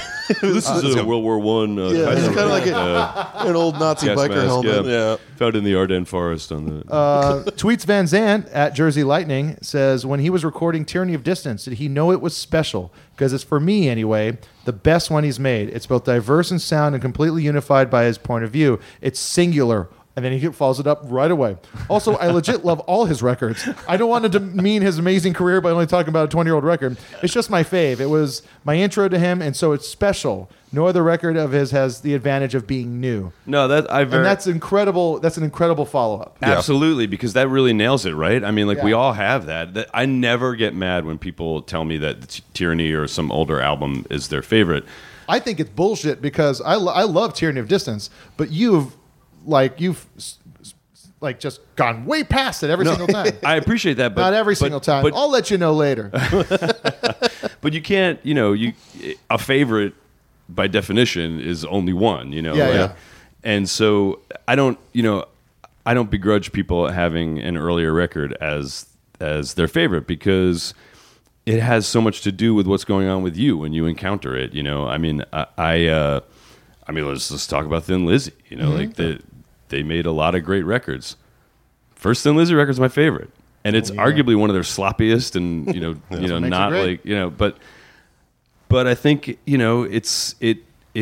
it does have that weird magic of being like somebody trying something and like, oh my God, succeeding? And I feel like that about Tyranny a little bit. I mean, that was can I talk about making that a little bit? Of course. Yeah. Literally why we are here. That's right. So we can keep on going. We can make this a 2-fucking-parter. I'd left DC for a while and I'd lived in Boston for a few years and I moved back for about a year. Was it to get back to your Irish roots? The Potomac. Not an Irish sound. Yeah, you definitely want to get out of Boston so you can get back to your Irish roots. Oh, my Irish roots in D.C. Oh, okay. Went to Boston to get back to Irish roots, right? Yeah. Sorry, I thought you meant going back to D.C. to get back to my Irish. Oh, I'm sorry. You said you went to Boston? I lived in Boston for a while, and then I moved back to D.C. Back to... Sorry. That's Neither place of which I'm from, but... Yeah. When I moved back to D.C., I was... I had no band, and I was... I actually had just been in a band called the Sin Eaters with my younger brother Danny, which coincidentally or not coincidentally, zeitgeistily, for the like late 90s was very much back to like noisy. Like I went back to listening to just like Crass and the Proletariat and the Subhumans, like that was kind of what we were doing as a band. And then I came out of that and I was like, all right, I got all these other kinds of songs that I want to do something with. So you got real pop and mod and with the Chisel stuff, and then you took a huge jump back and was just like, it's like I want to get back to just making fucking noisy punk. Yeah. And how old are you when Chisel's done? 27. 27. So you're still young and you still like. Thank you for saying that. Yeah. Well, it's you get back to you go to DC just to hang out. Was there a plan? Not really. It was a lot cheaper than New York. Okay, yeah. And I still had lots of friends down there, and I don't even remember what I was doing. What did I do for work back then? I had great jobs in DC, I have to say. You probably worked 2 days a week, and because you had $75 a month for rent, it was because it was a glorious time being young. It was not a bad time in that regard for sure. But maybe I went back to work at CBS News. I worked at CBS News a lot in the 90s. It was like a punk job that was kind of handed down. Nice. It was good pay, and you basically just it was a sort of a glorified courier job that when somebody would go on tour, they would recruit someone else to, and we sort of all shared these jobs around. And anyway, but I had this other batch of songs that were more what I wanted to be writing, which were sort of punk, but more pastoral and influenced by a lot of different things and etc. And I was like, who's the one weirdo in DC who is musically going to understand exactly what I'm doing? It's Brendan fucking Canty. Yeah. Not just drummer from Fugazi, but from every other band, the Brief Weeds, weird psychedelic pop stuff. And all the conversations that he and I had about music over the years, I was like, I need I can't do this. I can't iterate this myself. I need somebody to help me. I need a drummer that has a bell to set. right, and who's not afraid to to reference the things that I was referencing, and also who would get things when I would say, if I would say I want it to be like a Flaming Groovies Shake Some Action kind of drum sound. Yeah. He would know exactly what I was talking about. You know how to do the same language. You got that shorthand going. Yeah. And so we Trans Am had their studio in DC at the time, and we booked a week, and basically just like lived in the studio and got like super drunk every night, and every night ended with us doing things like, all right, let's change this around. Like let's not start bringing things up. Like let's put everything up and go like, what's too loud? Start bringing things down. And it was just I'm glad that person feels that it was special, because in my life it was actually a special time. It was like one of the only weeks of my life, honestly, that like I've ever felt like there's no pressure on anything that I'm doing. We can just truly like create something here, and just make what we want to make. And the opening, that was that something you had already in the song from like when it was you already in the Reel to song. Reel? I wanted to end the record with that song. Really? I wanted to start it's the such song. a good intro song. Thanks. But I always think of it as a finale, and we use it live that way usually, Fuck, are you kidding me? Yeah, no, and I wanted to start But it it with... just builds. The whole thing is building. It's I know. a great intro song. You're wrong, Ted Leo. Well, no, it's good as a finale live because everyone's waiting for it. Yeah, when you played it the other night, I was sitting by the bar and I didn't know anyone around me, but when you started playing it, I went, oh fuck, and like everyone around me looked at me because it starts off quiet. Yeah, it's pretty quiet. And I was just like, I didn't expect you, like I was like, oh fuck, and everyone. And then I was just like, I'm sorry, I'm so sorry. And everyone was like, it's okay, we're all excited. That's amazing. Brendan convinced me to put it first. Well, so yeah, I that's agree. why I needed him. Had that outside influence. You got another question there? I do have a question. I kind of want to add to it or modify it. Hyperlexic asks, what song do people misunderstand most often? What's the intended meaning for the song? I want to amend it to say like, what song have you written that you have been surprised by people's interpretation from it? Do people ever come up to you and like, I love this song, it's about this, and you're like, that is not what I intended at all? Yeah, I've done that to Sean Cole from Toys Like Kill. It was a really embarrassing moment in my I life. thought you were going to say Sean Colvin. No. Do you have a really specific relationship to Sonny Came Home? It's about Sonny Barger. Yeah. It's all. I knew it. Sorry. Yeah. I don't really know. I can only think of one instance in which I've had people mishear lyrics before, but that's usually not a big thing. It's just like, oh no, I'm saying this, and then they go, oh, okay, and then the conversation's over. But I've only really had one time. Knickers for a knife. I'm sorry. I thought we were talking about lyrics that might have been misunderstood when you first heard them. That actually is the one. That I misheard a couple of times. Everyone's like, he's doing like an Elvis Costello thing with that. That actually, in that particular way, only happened once, and I was just like, why would you not give me the benefit of the doubt on that? And they're like, that's not what it says. But what else am I doing that make you think that? The one other time that I could think of was on Tyranny of Distance. There's a song St. John the Divine, which is about dealing with depression, and it's like, it's like St. John's wort, like it was something that I had first discovered at that point in time, But I remember sitting at the bar at the Middle East in Boston one time before we were playing upstairs there, and I was alone. I was having a drink and probably eating some food, and this guy came up to me. He's like, "Hey, can I sit down and talk to you for a minute?" And I was like, "Sure, man. Let's have a conversation." Yeah, friend. And he was. I mean, I don't say this, disparagingly. He was very sweet, and I kind of feel bad about the way that it ended, because I wanted to talk to him more about this, but he got embarrassed because of his misinterpretation of it. Oh, wow. Because he actually said to me, like, like St. John the Divine, he's like, when was it that you really like accepted Christ into your life? And I had to be like, oh, buddy. Yeah. That's not what it's about. And in fact, I have some bummer things to tell you about how I feel about it. Oh man, that was a rough one. That's a rough. I think one. I think I might know who that guy was. Really? Yeah. Someone said Mexicano Ozzy MV says, "What's it like knowing that Hearts of Oak not only is the best album ever made, but to somehow top that with Shake the Sheets?" That's very fun. That's kind of a nice take on what that guy said earlier. Right.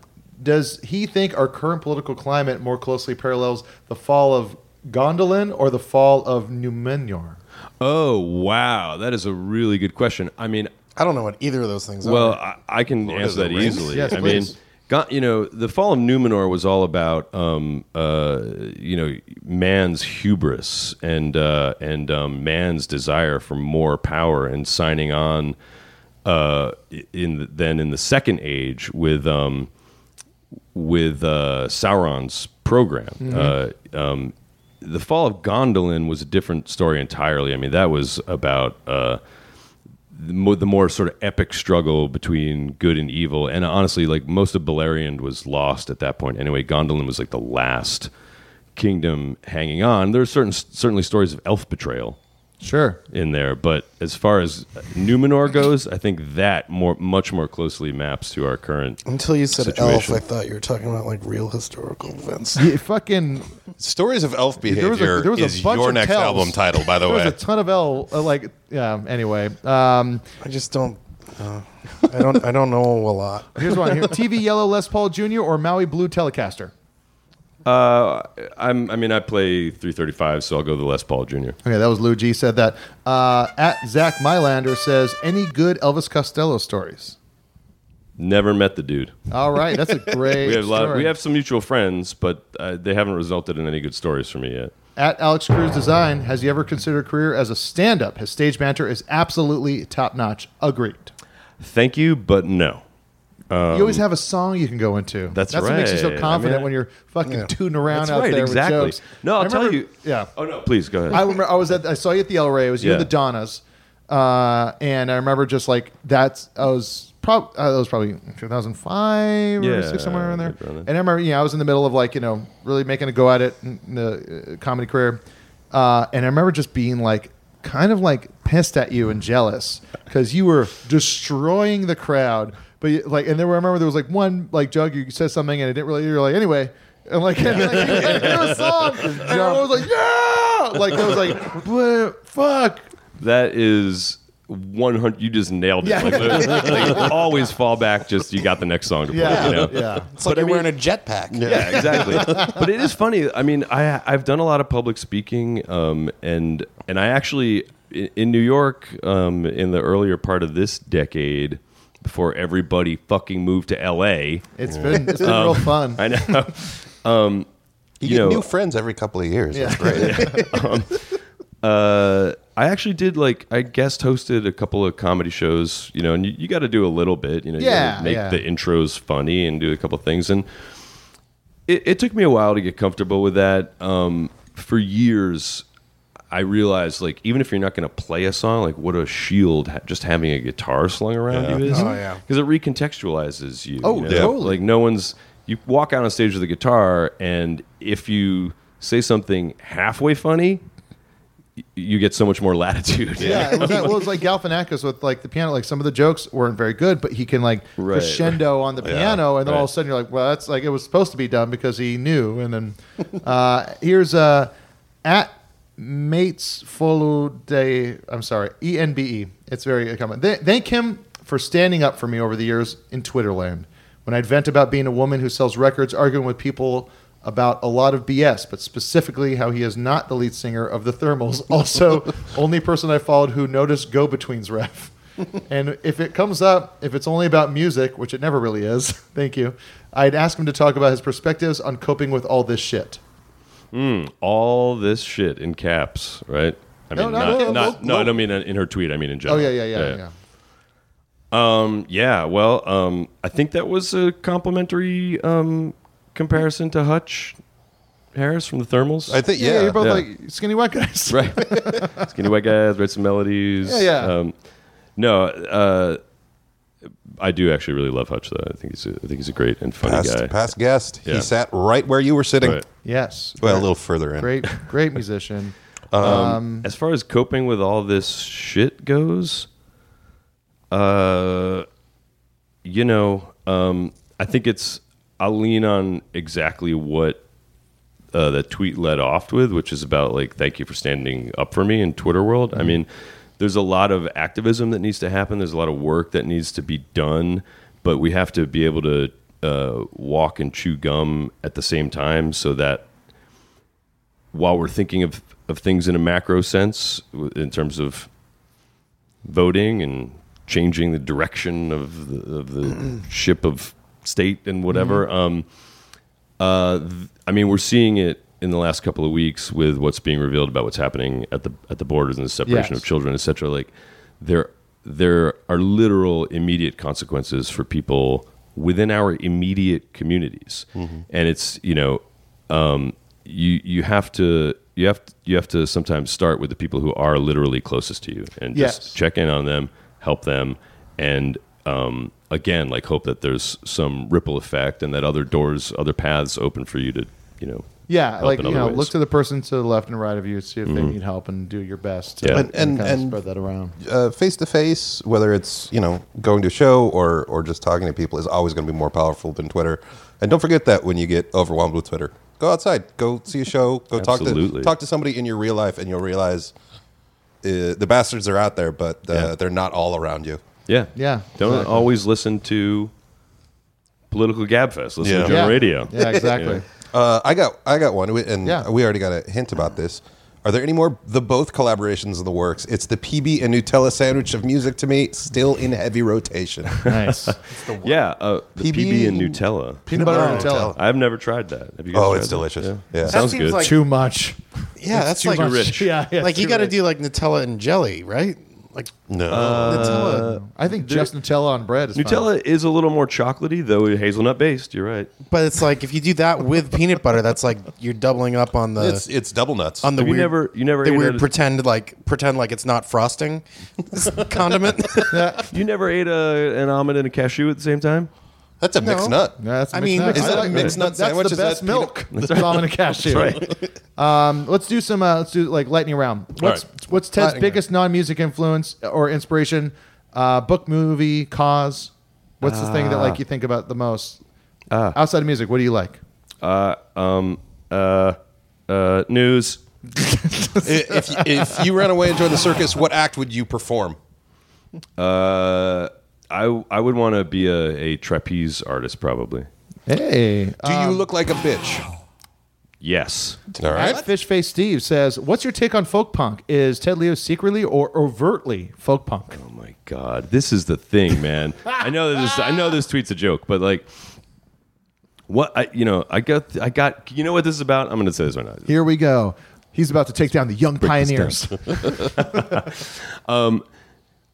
I got a tweet before the last album came out by somebody who was in all caps. It said, literally all caps, "At Ted Leo, I need to know, is this next album going to be folk or is it going to be punk?" Jesus. And that might have had something to do with with having gone through the both situation, which, by the way, just to answer that question, yes, we're writing stuff and there'll be another both thing. Awesome. But That was for me. But the what made me just so angry about it is that I was like, when have I ever, like, first of all, fuck you. Like, it's gonna be what it's gonna be. You don't have to like it. Bill Tech yeah. Bill Tech can make that a thing. Yeah, like you don't have to like it. Like, Yeah. if you don't like it, that's fine. That's your prerogative.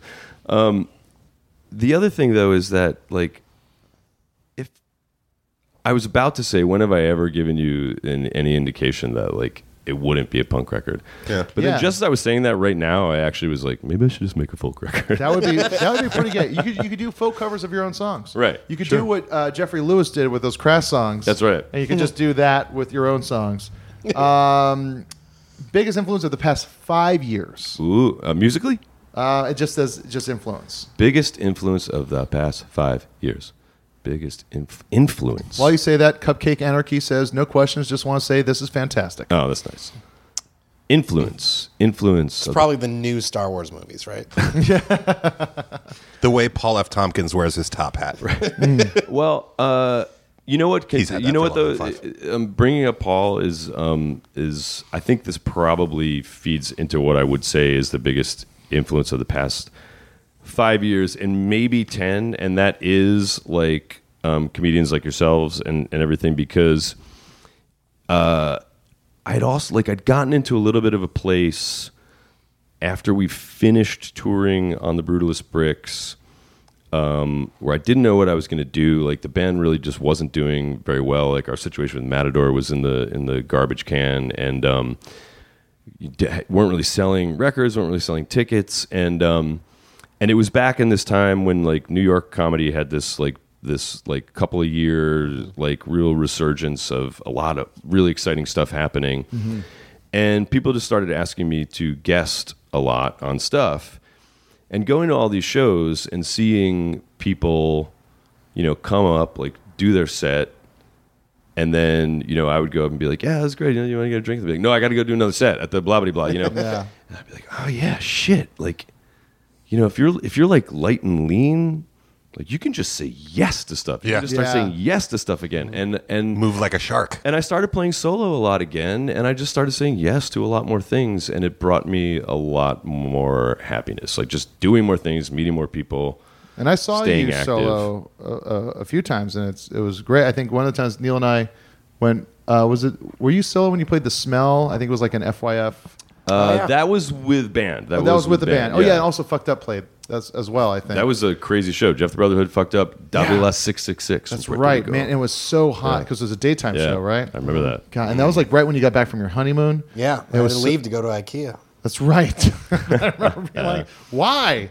And then shit, I'm trying to remember the times I've seen you do solo. Maybe it was you had a band at the Eagle Rock Center for the Arts. No, that was solo. That was solo. Yeah. All right. That was solo, yeah. That's right. And that was a whole night. That was a whole night. And I performed that night. That's I had right. a broken You arm. did. I know. Yeah, that's like when I was doing the Jonah's arcade pilot, and they made me shave my face, change my glasses, and like not wear plaid shirts, and I was having like a mental breakdown of like, who am I then? Oh my God. If I'm not a costume. Turns out you were the guy with the broken arm. Yeah, exactly. Which you suffered while tuning I think we met that night. Yes. I don't think we'd met before. No, we had never met. Right. I'd just been to your shows before, but that was the night we met. And that was a fun night. It was. It was a real fun night. Weird but fun night. Yes. Yeah. That place, I love the venue and the location. I don't like the sound. Can I tell you a brief little story about earlier? Because I played 2 shows there that day. Oh. I played a children's show earlier in the day before our like variety show evening, Yeah. And somebody brought a confetti cannon down. And As you do. And they like the promoter did. Like Sean did. Yeah. No, I'm sorry. The promoter did. Yes. And I was promised that I could shoot the confetti cannon off at the end of my set. Oh. And there were all these kids, and there was ice cream, and they were there with their parents. And the person who played before me, like I was obviously there for the parents, Yeah. The person who played before me was a kids' music person, and he had kids' music songs, and they were doing their kids' music songs, and they had their ice cream. And at the end of his set, he shot off the fucking confetti cannon, and the kids went ape shit. And then that was it. Like I have rarely left the stage with my tail between my legs as quickly as I did after like 6 songs of that set. When I was just like, this is pointless. These kids are done. At that point, they wanted to go home a half an hour ago, and they're just like pounding their fists on the ground and like That's just bad showmanship. Yeah. If you're not closing, you don't get to touch the confetti cannon. I know. It's a real lesson for me. I'll tell you that. Worst thing that promoter ever did. The last question is from @Jesmond said, favorite MST3K episode, favorite host. Ray? Thank you so much. Like I said, I don't think it's going to get good Not until the as third funny as reboot. Kumail. When Chris Eccleston takes over. Oh, wow. The first Doctor Who MST3K cross? I think so. Yeah. We're going to wrap up this show because you've given us so much time. We're going to ramp it up now? We're going to wrap it up. Oh, So wrap it's it. time Okay, to drop a beat and have you rap. But thank you so much for coming down. You're welcome. Yeah. This is really fun. This is great. Glad easily, to like, could keep finally going. sit and talk to you guys. I know. It's been very, very nice. And I wasn't lying about the beat. So here we go. No, I'm not going to. make anyone do that. When we had Sage Francis and Dee Dolan on, and after we were done, they both were just immediately like, "Thank you so much for not making us freestyle." And like the whole time in my head, I was trying to feel out if I should ask them to freestyle. And they're like, "Everyone asks us to do it. We don't like it." And I was like, "Yeah, I mean, like, who would do that? It's so dumb." Well, you can probably tell by how much I've actually talked tonight that it's nice to sit down to actually just talk. That's it. That's what we like it. Tell your friends. But we're gonna wrap up with speaking of covers.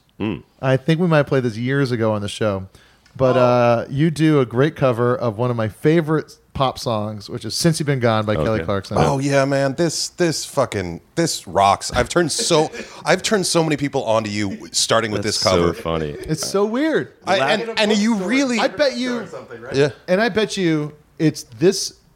You doing that song is what made the AV Club start their fucking cover. Oh, show. their cover series, maybe. Yeah. All right, look, I know we got to go. Can I tell you briefly about how this happened? Literally while you're here. Okay. So this was like 06 or something like that, and this website that it came from, I don't even think it's still a website. It was called like.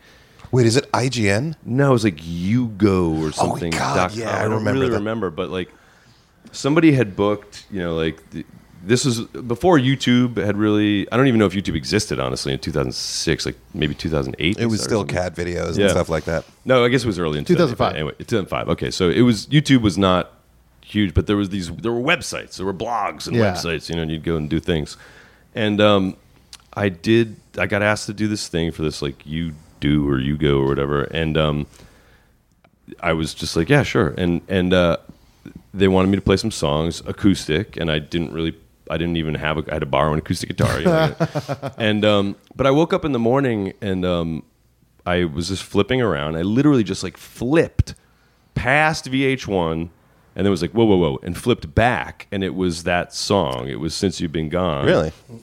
And I was like, oh my God, that's Kelly Clarkson. I was like, that's a good song, you know, and then I was just like, they're totally ripping off the yes. Yeah. I was like, and then like the light bulb just went off, and I was like, I should do that at my dumb website thing today, So I just like learned it really quick and went and did the thing, and then we went on tour in Europe for 6 weeks, and this was again like before total connectivity, Twitter didn't exist at that point, and so I was in a relative bubble, and I came back 6 weeks later, and for a decade, it's ebbed at this point, but for a solid decade, I did not play a show that someone didn't yell for that. Wow. Weirdly. Have you ever met Kelly Clarkson, talked to her about that? Nope. Really? Nope. I have. Oh, really? Did you bring it up? Okay, we're great. You. There's the camera. This is Neil. Neil, what's up? Hi, how are you? I'm good. Thanks for speaking. You can find that on Neil Mahoney's website, showfriends.com. It's me meeting Kelly Clarkson. Go for it. Do you want to answer the question? No, I didn't ask her about it. I heard that Howard's like somebody at Howard Stern played it. Oh, really? I guess he used like Rude Boys a few times as like bumper music, That makes sense, yeah. And then I heard that somebody else like played that on the show, and he was like, "Oh, that's terrible." Yeah. Why would he like it? He didn't know who Bourdain was. Oh God, that was what it was like. Me and Neil were listening. We were driving, we were coming back from the Riff Tracks thing, and he was talking to Alec Baldwin, and I guess Alec Baldwin got into a thing with Bourdain before he died. And it was just like, he's like, yeah, I never heard this guy. Who's this guy? All of a sudden, I guess he was a big star. And like Alban going, yes, he was a How about massive. take 5 minutes and learn who he is before you start talking about him on the air? Yeah. And it was just so nuts where it's like, and it was like, I was personally insulted because I was just like, and I shouldn't though, because it's like, it's rare that I like such a thing that's universally loved. A lot of stuff I really love is so niche. By the way, second season of Detroiters is out now on Comedy Central. One of the all-time best comedies. I've heard good stuff about that. It's so good. It's so fucking good. And the second season is not disappointing. But like, growing up at like a punk kid, it's like you understand that like most of the stuff you like isn't the stuff that everyone likes. But for Bourdain, I was like, everyone. It's like this guy's like even when we were shooting that bit with him in New York, the type of people that would come up to him is just like everyone loved him. He was just a massive megastar, and for good reason. because he was thoughtful and smart and funny and really cool, and did a lot to bring people together in his own way. And then like for him just to be some other guy who's like so synonymous with New York for as long as Howard Stern is, who were like, I guess the guy's real famous. I go, you motherfucker. Oh, that's a drag, man. I'm so glad I just jumped when he went to satellite radio. I was like, I'm done. When did you turn into SoCal skate guy? Visual joke on a podcast still works. That's right. It was a slow transition. It hits about the 2-hour mark. So we're going to play that cover, and then I'm going to play the other song. I forgot to say, when we did the double song in the middle of the episode, that song I played was Dip. It's off the new album, Daydream, by Culture Abuse, who are a fantastic band, doing really good stuff and real solid. But I'm going to play this Since You've Been Gone cover by Ted, and then after that, it's a... Since You've Been Gone / Maps. That's right. Yes, That's / Maps. But it's gonna, and then we're gonna play a song from Alex Jonestown Massacre. Oh yeah, which is like a few. It's like we played them before. I met someone from that Wait, band. we already played that one? Yeah, we played one couple of weeks. So Ken Edwards keeps on fucking submitting this thing? Yes, he does. God, motherfucker. Wow. It's a good band. You know what we'll do? We're gonna play. You know what we'll do? We'll play. We'll play it. It's good. We gotta spread the good word. Sure. I was gonna I feel bad we didn't play anything off the Hangman. 3 Deep reference. Right. Yeah. Alex Jonestown exactly. Massacre. Yeah. Alex Jones, Brian's Jonestown Massacre. Yeah. And Jonestown Massacre. Yeah. I met a dude from that band at the Moon Tower Comedy Festival in Austin, and he was very nice. Alex Jonestown? Yeah. Okay, well, then this is a nice connection. Yeah. But Ted is on tour a bunch for the most part. You're always playing somewhere. I don't have a whole lot of touring for the rest of the year. There's some dates in the Northeast in August and also in September. And then we're actually doing a fun 2-night. Well, I mean, I'm assuming it's going to be fun. 2-night thing with Against Me in Detroit in October. Oh, wow. Yeah. Cool. Nice. They're playing. You should invite anyone that's ever been on the show, Detroiters, for free to come to your show. Oh, did I say Detroit? Yeah. I meant Denver. Oh, you should. Anyone It's that's in ever Denver. been on. It's not in Detroit. Those who can't. Yeah. Longmire, isn't that near? But at Ted Leo on Twitter, at Real Ted Leo on Instagram. Yeah. Hey, Jonah, how do people submit songs to the show? Oh, yeah. If you are in a band, and thank you so much. If you're new to the episode and you tuned in to listen to Ted Leo talk, sorry. It's I should have been having him talk more instead of telling him my thoughts on his music for most of the time. But if you are if you're a musician and you want your band played on the show, email us at JonahRadio, RAYDIO @gmail.com.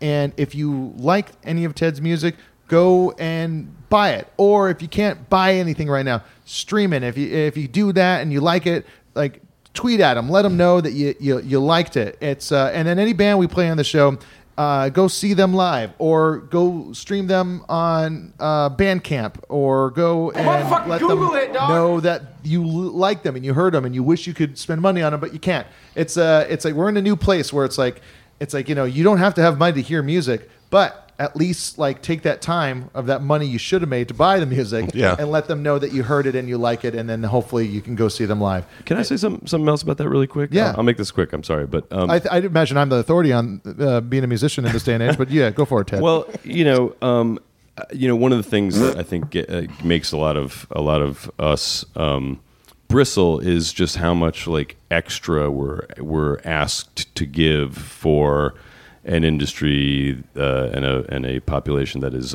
offering less and less for it. But you'd be surprised at how generous most artists are going to be. And as regards to what you're saying about even if you can't afford this, if you can't afford that, if you can't afford this, if you can't afford that, man, if you need to get on a guest list or you want to have access to a song or something, I would encourage you to try gently and kindly actually writing to the artists that you care about, because you might be surprised at how they want you to be there if you can be. Yes. So. Unless you're a cotton commercial, That's apparently. right.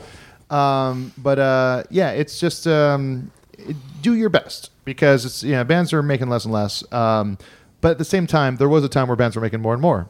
I think there's if we look at the grand scheme of entertainers, we're on the downslope now. All of us are. Fewer and fewer people that do entertainment are making as much money as what we considered for about 150 years. There was like a time where it's like, if you were an entertainer, recorded stuff has really was like, everyone's like, oh, I'm going to buy that record thing. Now you don't have to. Yeah. And now it's reverting back to bands like, just like, musicians going like, well, time to pack up the old, trailer and move it on to the next town. Let's move town to town and play for meals. Yeah, exactly. And it's like every time I'm watching like a medieval like movie or something like that, and there's like the entertainers, it's like, well, like they're all packing up and just kind of on a muddy road to another village. The puppet show bard combo. Yes, yeah, exactly. Look at those guys. They got clothes for all their puppets and wooden wheels. Yeah, oh, what the life. Three amigos. Yeah. Well, once we take down the player piano real industry, we'll get our feet. We'll get back on our feet. I don't want no ghosts. Give me entertainment. We're gonna play the Ted Leo cover of Maps. And Since You've Been Gone, thank you so much for coming. Thank you for having me. It's been really fun. Thank you. Thank you for letting me blab so much. Oh no, of course. And then tell your friends. Here's the thing, we started out friends. It was cool, it was all pretend. Yeah. Since you've been gone, you dedicated, you took the time. It wasn't long before I called you mine. Yeah.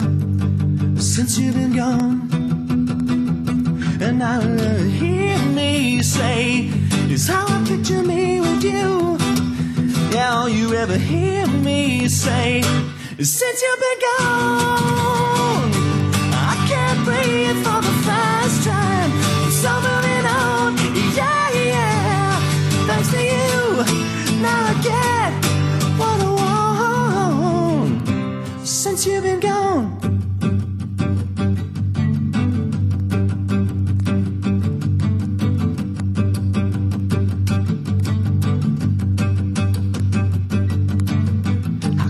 Put it, you put me on. I even fell for a stupid love song. Yeah. But since you've been gone, how come I never hear you say, I just wanna be with you? Maybe you never felt that way.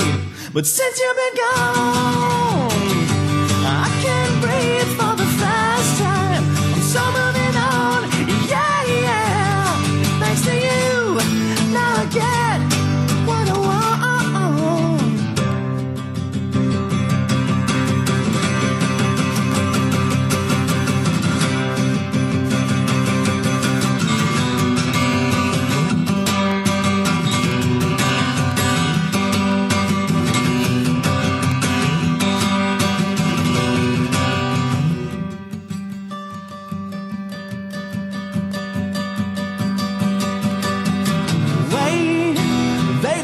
Like I love you, wait. They don't love you like I love you, Maps. Wait, they don't love you like I love you, wait. They don't love you like I love you, wait. They don't love you like I love you, Maps. Wait, they don't love you like I love you, wait. They don't love you like I love you, wait. They don't love you like I love you, Maps. Wait, they don't love you like I love you.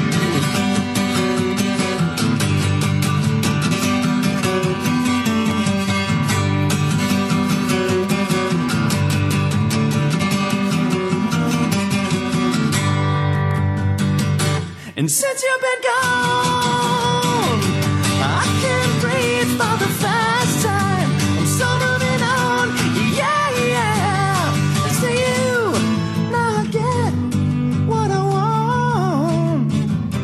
Since you've been gone, since you've been gone, since you've been gone, since you've been gone.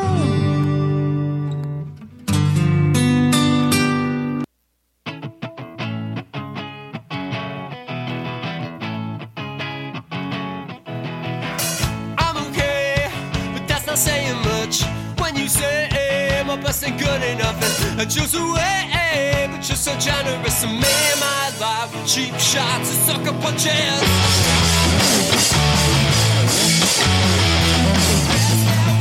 Times in my country, America first, I go look great. Maybe I'm the only one who fits me in. Maybe I'm just always been a weekend. If I die, I hope I do it quickly. And I hope I do it cheaply. For your sake.